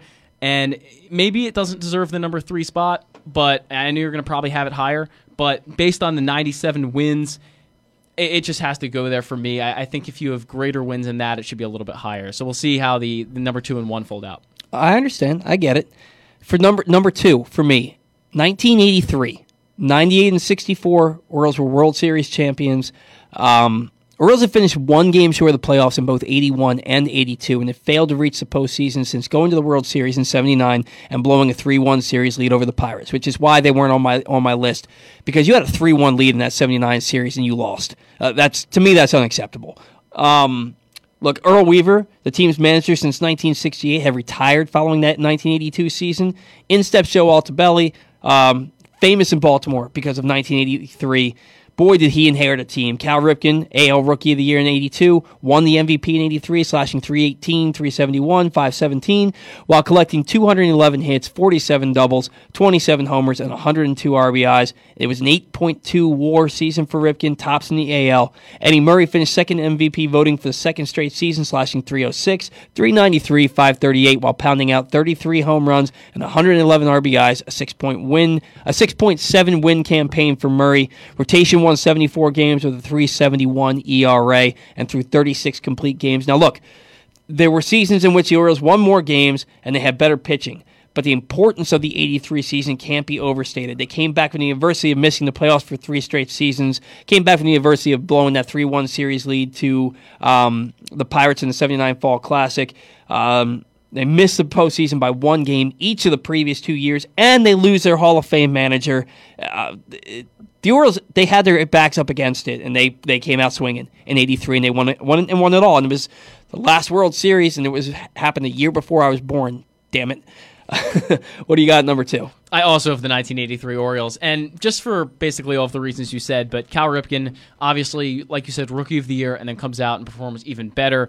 8.2 WAR is really, really good, and that's one of the higher shortstop WARs that have ever happened. Obviously, 1991 was the highest of all time for any shortstop at 11.1, and I don't know if that's going to be broken anytime soon. Cal Ripken starts off really his incredible run as one of the best shortstops of all time.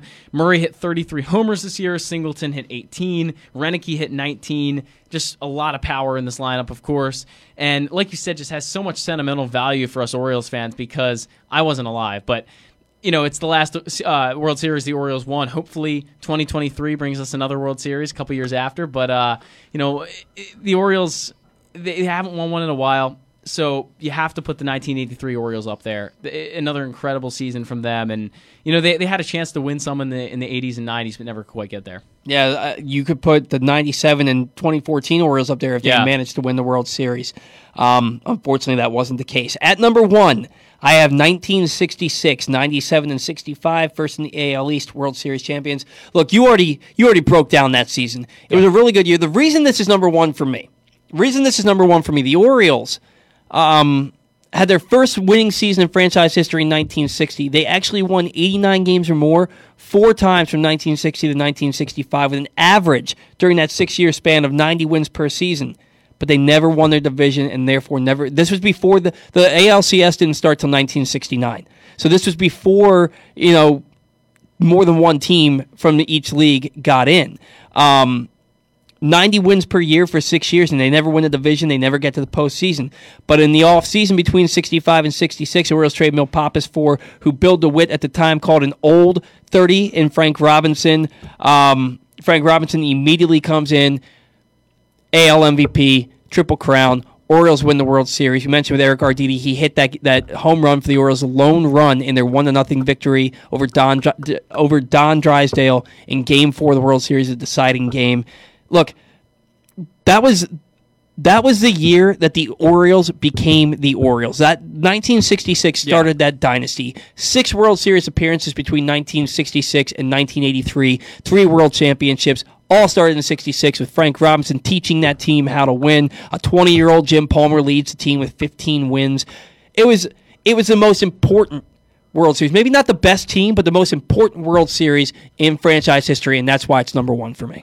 Well, if you haven't already guessed, 1970 is my number 1, and for a couple of reasons here, and you already broke down most of the season, but 108 wins is just an incredible feat. We talked about the 1969 Orioles not winning the World Series with 109, but 108 wins is still absolutely incredible. And they did win the World Series this time. But why this season stands out to me is because they did beat the Big Red Machine and the incredible lineup. I'm just going to read some of the names that were in this Reds lineup. We probably know a lot of them, but Johnny Bench hit 293 in 1970, 45 home runs. Tony Perez, 40 more home runs. There was a guy, Bernie Carbo, had an 1,004 OPS this year. This lineup is absolutely loaded, and that's not even factoring in Lee May, hit 34 home runs. Pete Rose, hit 316 in that year. Doesn't hit a lot of home runs, but got a lot of hits and over 200 that year.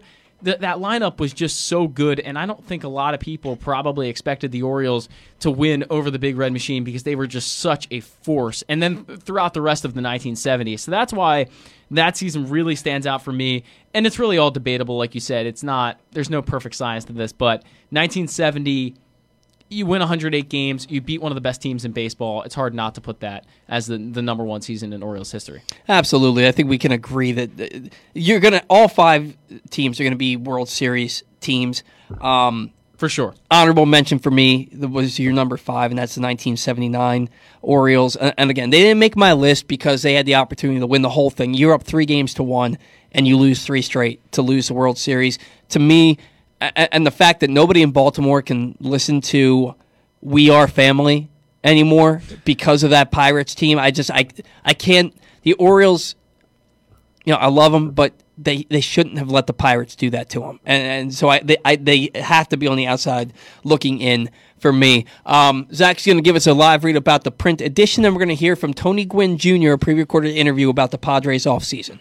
All right, the latest edition of Press Box is available now, and it's our very special annual Best of issue. On the cover, we recognize our Mo Gabba Sportsperson of the Year, who is Trey Mancini. His courageous fight against colon cancer and dedication to the community inspired us this year. We also recognize other Baltimore sports fighters, the current and former local athletes and coaches who have taken active roles in the fight against COVID-19 and for social justice. Press Box is available for free at over 500 area locations, including 60 Royal Farm stores, and you can always find the entire edition, as well as the best daily coverage of the Orioles, Ravens, and Terps at PressBoxOnline.com. All right, thank you very much. We got Tony Gwynn right now. Tony Gwynn Jr. Joining us now is the Emmy Award-winning broadcaster for Padres Radio and Fox Sports San Diego. His namesake is synonymous with San Diego baseball. He is Tony Gwynn Jr. Tony, how are you today, man? I'm well. How about yourself? We're doing well. We're doing well. Thanks for joining the program today. How are the holidays for you and your family, Tony? The holidays have been well. We've got to enjoy each other's company, and everybody's been able to, fortunately, stay healthy, and we want to keep it that way for 2021. Absolutely, that's always the goal here, especially with the way things have been going in our world these past several months. Now, the Padres had themselves quite the holiday season. They were extremely active, trading for both Blake Snell and Yu Darvish, and signing highly acclaimed KBO infielder Ha-Seong Kim. Let's start with Kim. Is the plan to evaluate him during spring training and have him start out with an affiliate, or is he actually in the mix for the opening day roster? I would definitely think that he's in the mix for the opening day roster based on what A.J. Preller has said about him. They see him as an everyday type of guy, and that came from A.J. Preller's mouth. So I think what you have here in San Diego is them trying to build a roster that's kind of like the Dodgers, right, where you had a bunch of Swiss Army knife guys who are very good, play multiple positions. I think that's kind of what the Padres are thinking. They're not necessarily looking at fit as opposed to looking at depth, and I think Kim gives them an opportunity to certainly add quality depth to that roster. Well, yeah, and you're mentioning that depth, but you also mentioned that he is an everyday player in the eyes of A.J. Preller. You're already set at shortstop with Tatis, and you're already set at third base with Machado. And Cronenworth certainly held his own at second base, though some healthy competition couldn't hurt. Where do the Padres intend to play Kim? Is he strictly in the infield, or are they going to try him out in the outfield, or wherever he seems to fit? That's a good question. I think A.J. Preller spoke about this maybe last week, and he was saying that, they like the fact that he plays all of the infield positions, never mentioned the outfield, though. So I'm not sure exactly how to do that. I think, to be honest, Jay Cronenworth has an ability probably to play multiple positions, including the outfield, if they were to ask him to. So maybe he's the guy that becomes the super utility and kind of plays in that Kike Hernandez role for the Padres. Hey, Tony, it's Zack Goodman. And I want to keep talking about A.J. Preller for a minute because he obviously likes to make a ton of big moves. He's a big trade guy, and he's trying to build this Padres roster to be the best it possibly can be. Is there a possibility that, Kim were to play with the team a little bit this year and they would trade him at the end of the year for another young generational superstar like they did with the Blake Snell trade?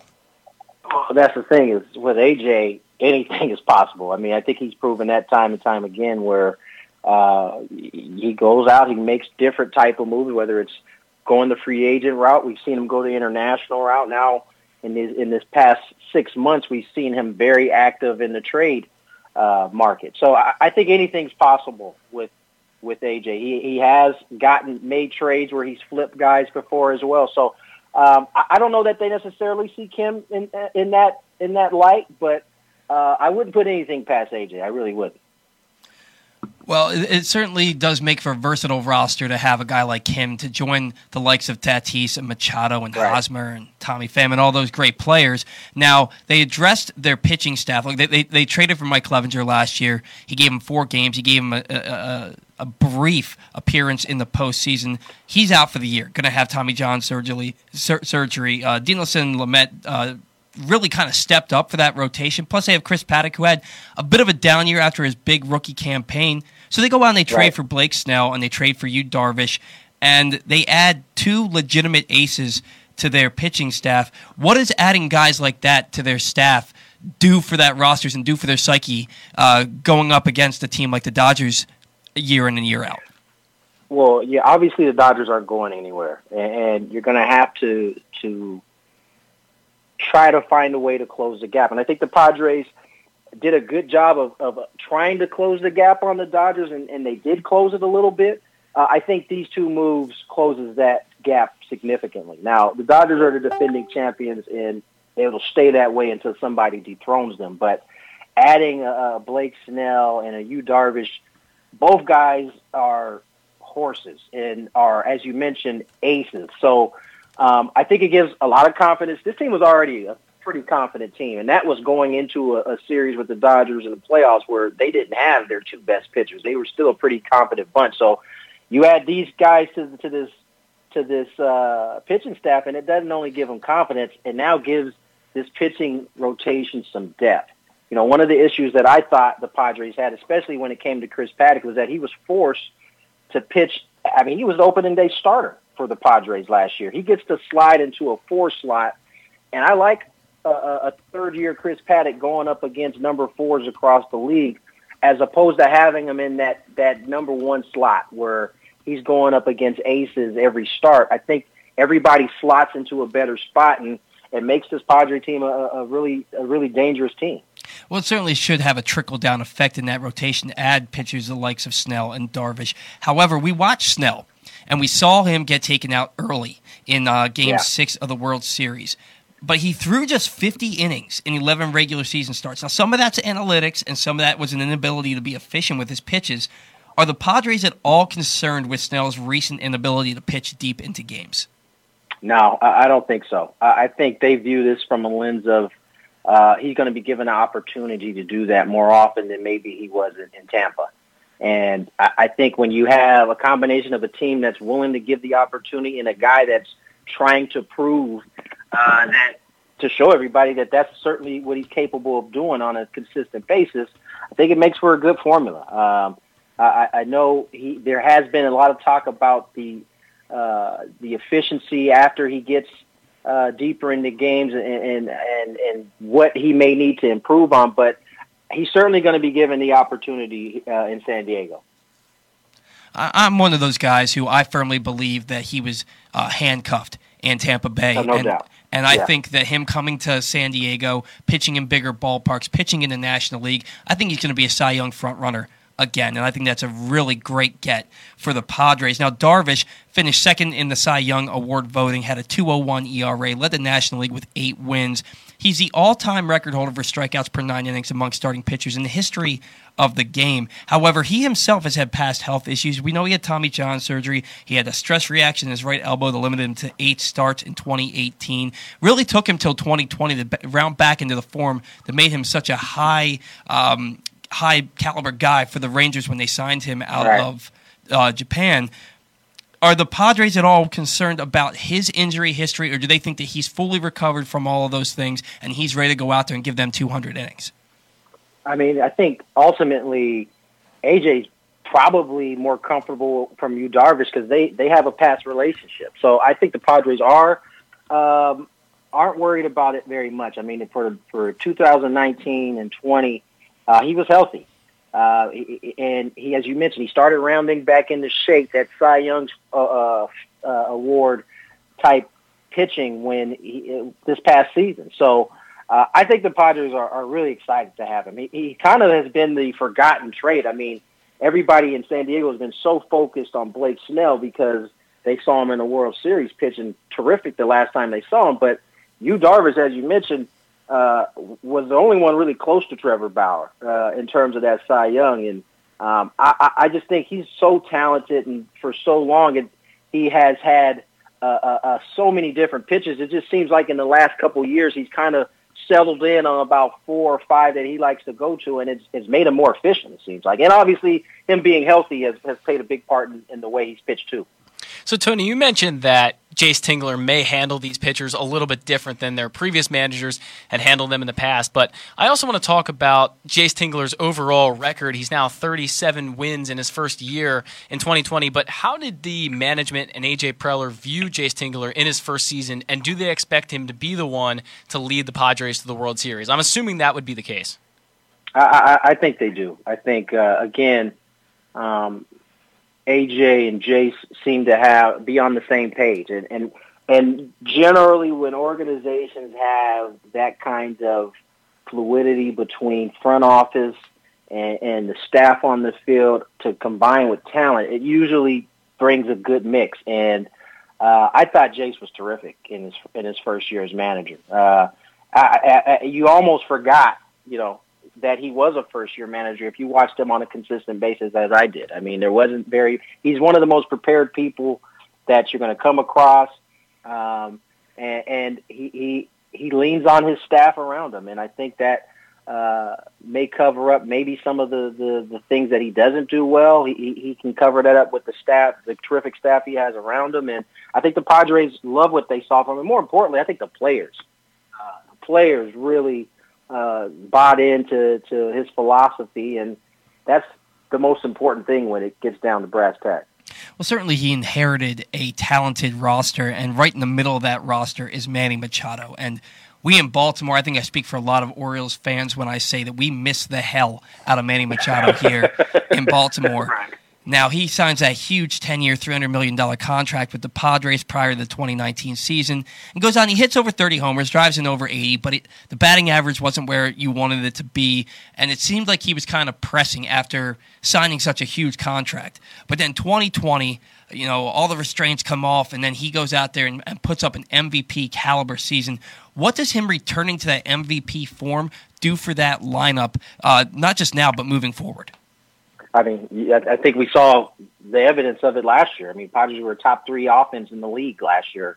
It's hard to remember the last time you could say that about a Padre team.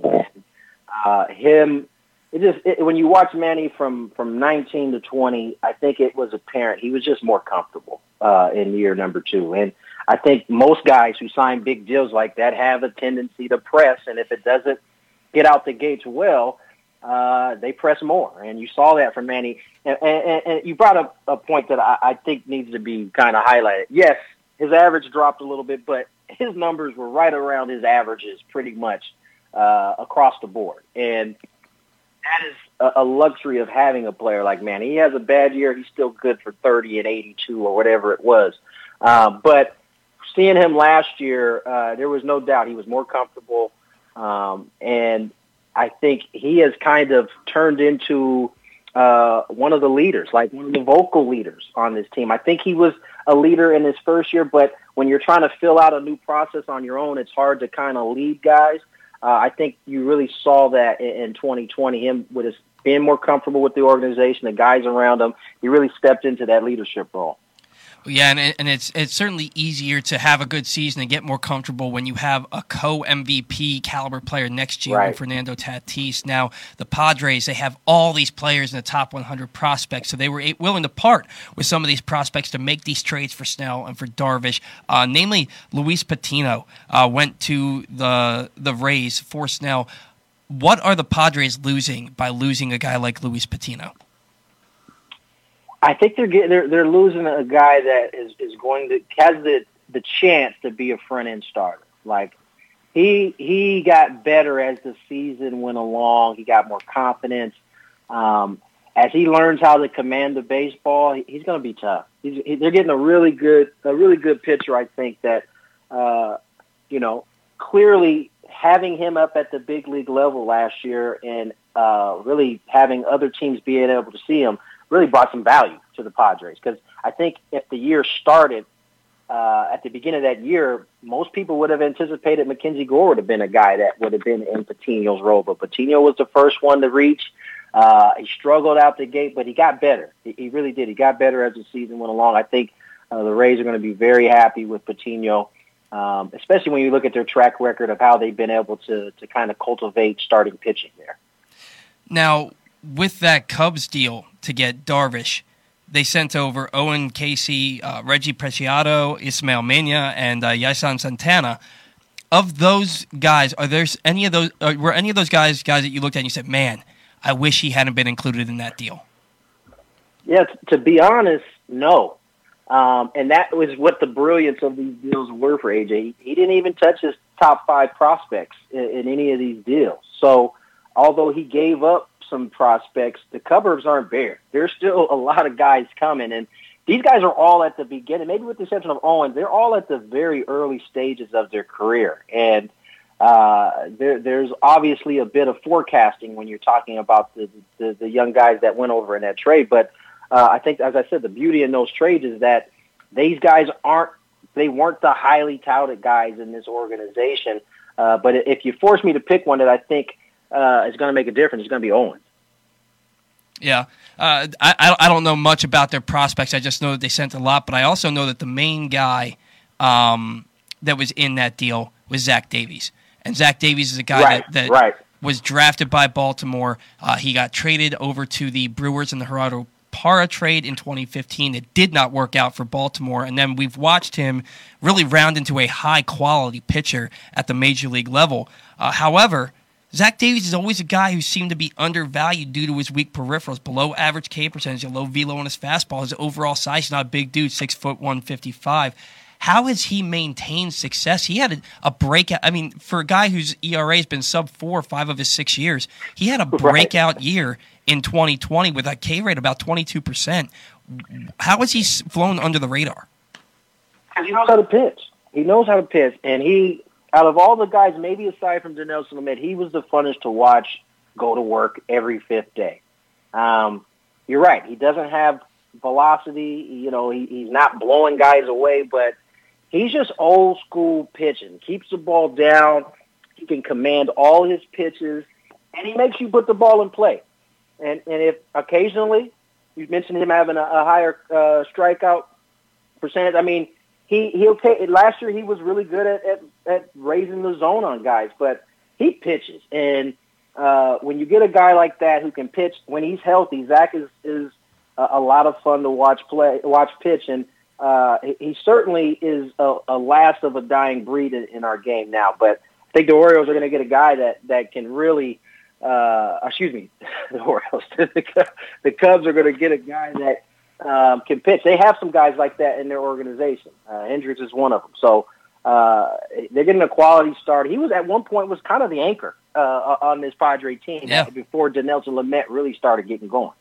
Yeah, so we know that the Padres really upgraded their rotation. They've upgraded multiple parts of their team now, but one part they really need to help out is the bullpen, and A.J. Preller has already said that's a priority for them. And Kirby Yates is a guy who was an all-star in 2019 with the Padres. He was finished 9th in Cy Young voting, so didn't have a great 2020, but is there any chance Kirby Yates could be brought back for the Padres to really help out that bullpen? I think there's absolutely a chance that he can get brought back. And the Padres want to address that. They like some of the arms in their organization. I know Jose Castillo, who's been hurt over the last 2 years, lefty, hard-throwing lefty. They like him a lot. And if he can get back to being healthy, he's an arm that I don't think they anticipated having. But certainly Kirby Yates, from what I've read, is he's on the radar. He has a chance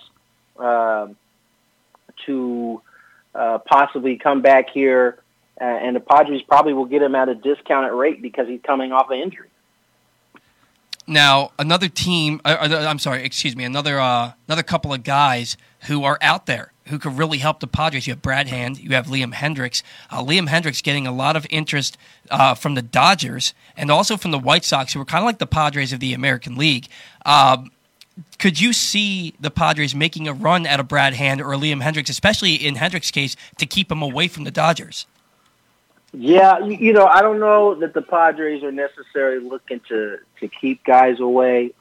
Especially those guys they're gonna cost you a little bit.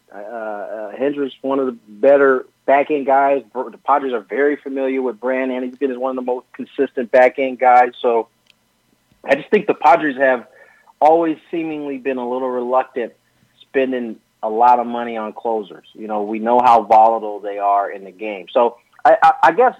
If the price is right, of course, the Padres are going to be interested. AJ is never one to not explore something, but that being said, I don't see it being likely that they go that route. I see it being more likely that they try to bring back Kirby Yates.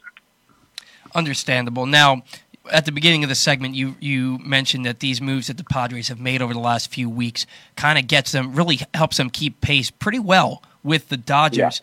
Yeah. In your mind, have they done enough with these three moves, or do they need to do something else to kind of get them to that next level?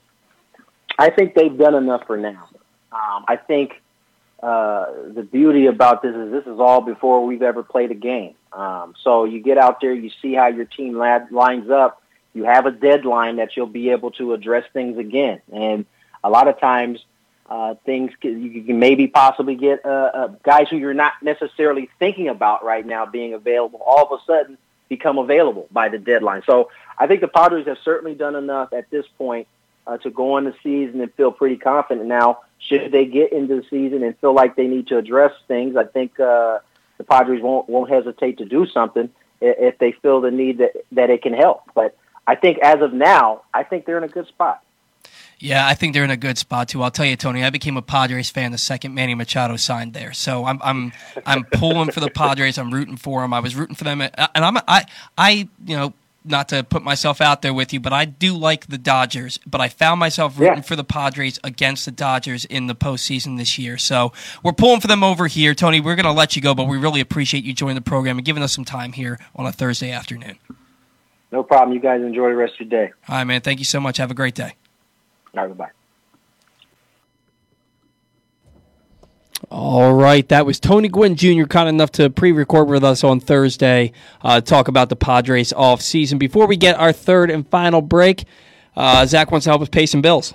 All right, if you can't be there for Baltimore football games this season, the next best thing is to at least be with each other virtually to talk about them. With PressBox's Project Game Day, Glenn Clark is with you at halftime of every game, and he's joined post-game by a panel of experts, which will include Ken Zales and the NFL chick, Saria Hubbard. Find all shows at Facebook.com/PressBoxSports and postgame at PressBoxOnline.com/radio. Come vent your frustrations, sing the praises of the purple and black, or explain why everything is the ref's fault all season long. Glenn and Rita will be with you for the Baltimore-Tennessee wildcard playoff battle tomorrow. That's the PressBox Project Game Day, every game day this season, brought to you by Wise Markets and the U.S. Army. Just a reminder, once again, if you have tested positive in the last 6 days or have a household member or coworker who has, please go to covidplasmatrial.org. Again, covidplasmatrial.org, brought to you by Johns Hopkins University. Going to get our final break, and then we'll come back and close the show with a little bit of Ravens-Titans preview. C3 American Exteriors is the area's best and most trusted roof and siding specialists. C3 is also an insurance adjuster's worst nightmare and a homeowner's dream come true. With all of the bad weather, chances are you have some roof and siding damage. Call C3 American Exteriors now to get your roof and siding repairs for the cost of your deductible. Don't let the insurance industry get one over on you. C3 guarantees a 48-hour rapid response. Call 401-9797 or go to c3america.com for a free analysis. Since masks are a part of our lives now and probably will be for a while, we might as well wear masks that celebrate our hometown and the teams and athletes we love. PressBox is offering 3 different types of masks, including a purple and orange Maryland flag pattern 20-inch neck gaiter, plus a Celebrate 8 purple neck gaiter honoring the MVP quarterback, and an over-the-ear 2-ply Maryland flag mask featuring a faded version of the iconic state flag. These are decorative masks. They're not CDC approved, but they are perfect for hanging out and watching games this fall while supporting your favorite teams and being respectful of those around you. Get your masks right now at PressBoxOnline.com/masks. That's PressBoxOnline.com/masks to get yours now. If you're looking to make an impact, there's no better place to do that than the U.S. Army. Whether your goal is to fight and cure deadly diseases, develop technologies, or seek adventures across the globe, the Army is where all of that can happen, and so much more. The Army is a team of 1 million individuals working together to take on the most complex problems in the nation and the world, and to win. Ask yourself, what's your warrior? Go to army.com/Baltimore to find out. To learn more, contact your local Army recruiter and find us on social media at U.S. Army Baltimore. Hey, Dad, can we try one of those hoagie things? Sorry, son. We aren't hoagie people. What do you mean? Son, we're Royal Farms sub people, like my daddy was, and his daddy before him, like you and me, and all the folks we know. Gee, Dad, I never thought about it like that. So you're saying hoagie people are... Aliens, son. They're aliens. Royal Farm subs are Baltimore's best. Real fresh, real fast, Royal Farms. For more than 100 years, Chesapeake Employers Insurance has been helping Maryland businesses keep their workers safe. With competitive pricing and an AM Best A- financial strength rating, it's no surprise that Chesapeake Employers is Maryland's largest writer of workers' comp insurance. At the end of every workday, someone's waiting for your safe return. Connect with your agent or visit CEIWC.com. The latest edition of Press Box is available now, and it's our very special annual Best of issue. On the cover, we recognize our Mo Gabba Sports Person of the Year, Trey Mancini, whose courageous fight against colon cancer and dedication to the community inspired us this year. We also recognize other Baltimore sports fighters, the current and former local athletes and coaches who have taken active roles in the fight against COVID-19 and for social justice. Press Box is available for free at over 500 area locations, including 60 Royal Farm stores. And you can always find the entire edition, as well as the best daily coverage of the Orioles, Ravens, and Terps at PressBoxOnline.com. Best theme music possible. Glenn Clark radio theme music to close out the show, as always, here on the Bat Around. Since masks are a part of our lives now and probably will be for a while, we might as well wear masks to celebrate our hometown team and the teams and athletes we love. PressBox is offering 3 different types of home team masks, including a purple and orange Maryland flag patterned 20-inch neck gaiter that the lovely Zack is modeling beautifully for us right now, plus a Celebrate 8 purple neck gaiter honoring the MVP quarterback, and an over-the-ear 2-ply Maryland flag mask featuring a faded version of the iconic state flag. These are decorative masks, not CDC approved, but they are perfect for hanging out and watching games this fall while supporting your teams and being respectful of those around you. Get your masks right now at PressBoxOnline.com/masks. That's PressBoxOnline.com/masks to get yours now. Thanks for bearing with us here on the Bat Around. As we've run a little bit long today, we had a lot of guests with a lot to say. That's never a bad thing, and we don't have any programming after us, so if we want to run long, that is our prerogative. Look, that's going to do it for the baseball portion of this show, but we are briefly going to talk about this Ravens-Titans matchup tomorrow. A big revenge game for the Ravens. Lamar Jackson 0-2 in his playoff career, including that 28-12 loss where he put up 508 yards of total offense himself, but came up short against these very same Tennessee Titans. Zach, what are you looking for from this game? Well, I think the Ravens need to build on what they did in that Week 11 matchup, because I think they did a lot of good things that were a lot better, certainly, than what they did in the playoff loss in 2019. So a lot of those things were run blitzes. You know, if you can get as many guys to the line of scrimmage to stop Derrick Henry as possible, that's important. You know, another thing is making sure you're watching out for play action. You've got to be aware that the Titans are going to do that a lot. They're so good at it. A.J. Brown, Corey Davis can stretch the field really quickly and get down on you, so you've got to have a single high safety back there to make sure you can take that away, because you're going to run blitz. You're going to take these corners like Marlon Humphrey and Marcus Peters off the edge to try to stop Derrick Henry. So it's a dangerous game to do these kind of things, but that's how you got to win against the Titans, and that's what the Ravens did in Week 11. And to be perfectly honest, they bottled up Derrick Henry through the first half. I think he had something like 12 carries for 30 yards or somewhere around there. So he exploded in the second half, but the Ravens are a lot healthier on that defensive line. Calais Campbell, Brandon Williams. Last week, it was, or the last matchup, it was Justin Ellis and Derek Wolfe. So a clear downgrade from two of the best run stuffers in the NFL. So if they keep doing what they were able to accomplish in Week 11 and they build on that, and the offense doesn't turn the ball over and doesn't make mistakes, which is a hard ask, they're going to be fine. I think they will win this game if they do that. Yeah, I remember the game in Week 11, and the Ravens were up big. I think at this point it's 21-10. 21-10 was the best lead. They're up 21-10 in the third quarter, and Lamar throws a deep pass in a double coverage that he doesn't need to throw. He underthrows Duvernay. The ball gets picked off, and I remember saying, you didn't need that. And at the time I even said, you didn't need that, but I get it, and I'm not mad about it.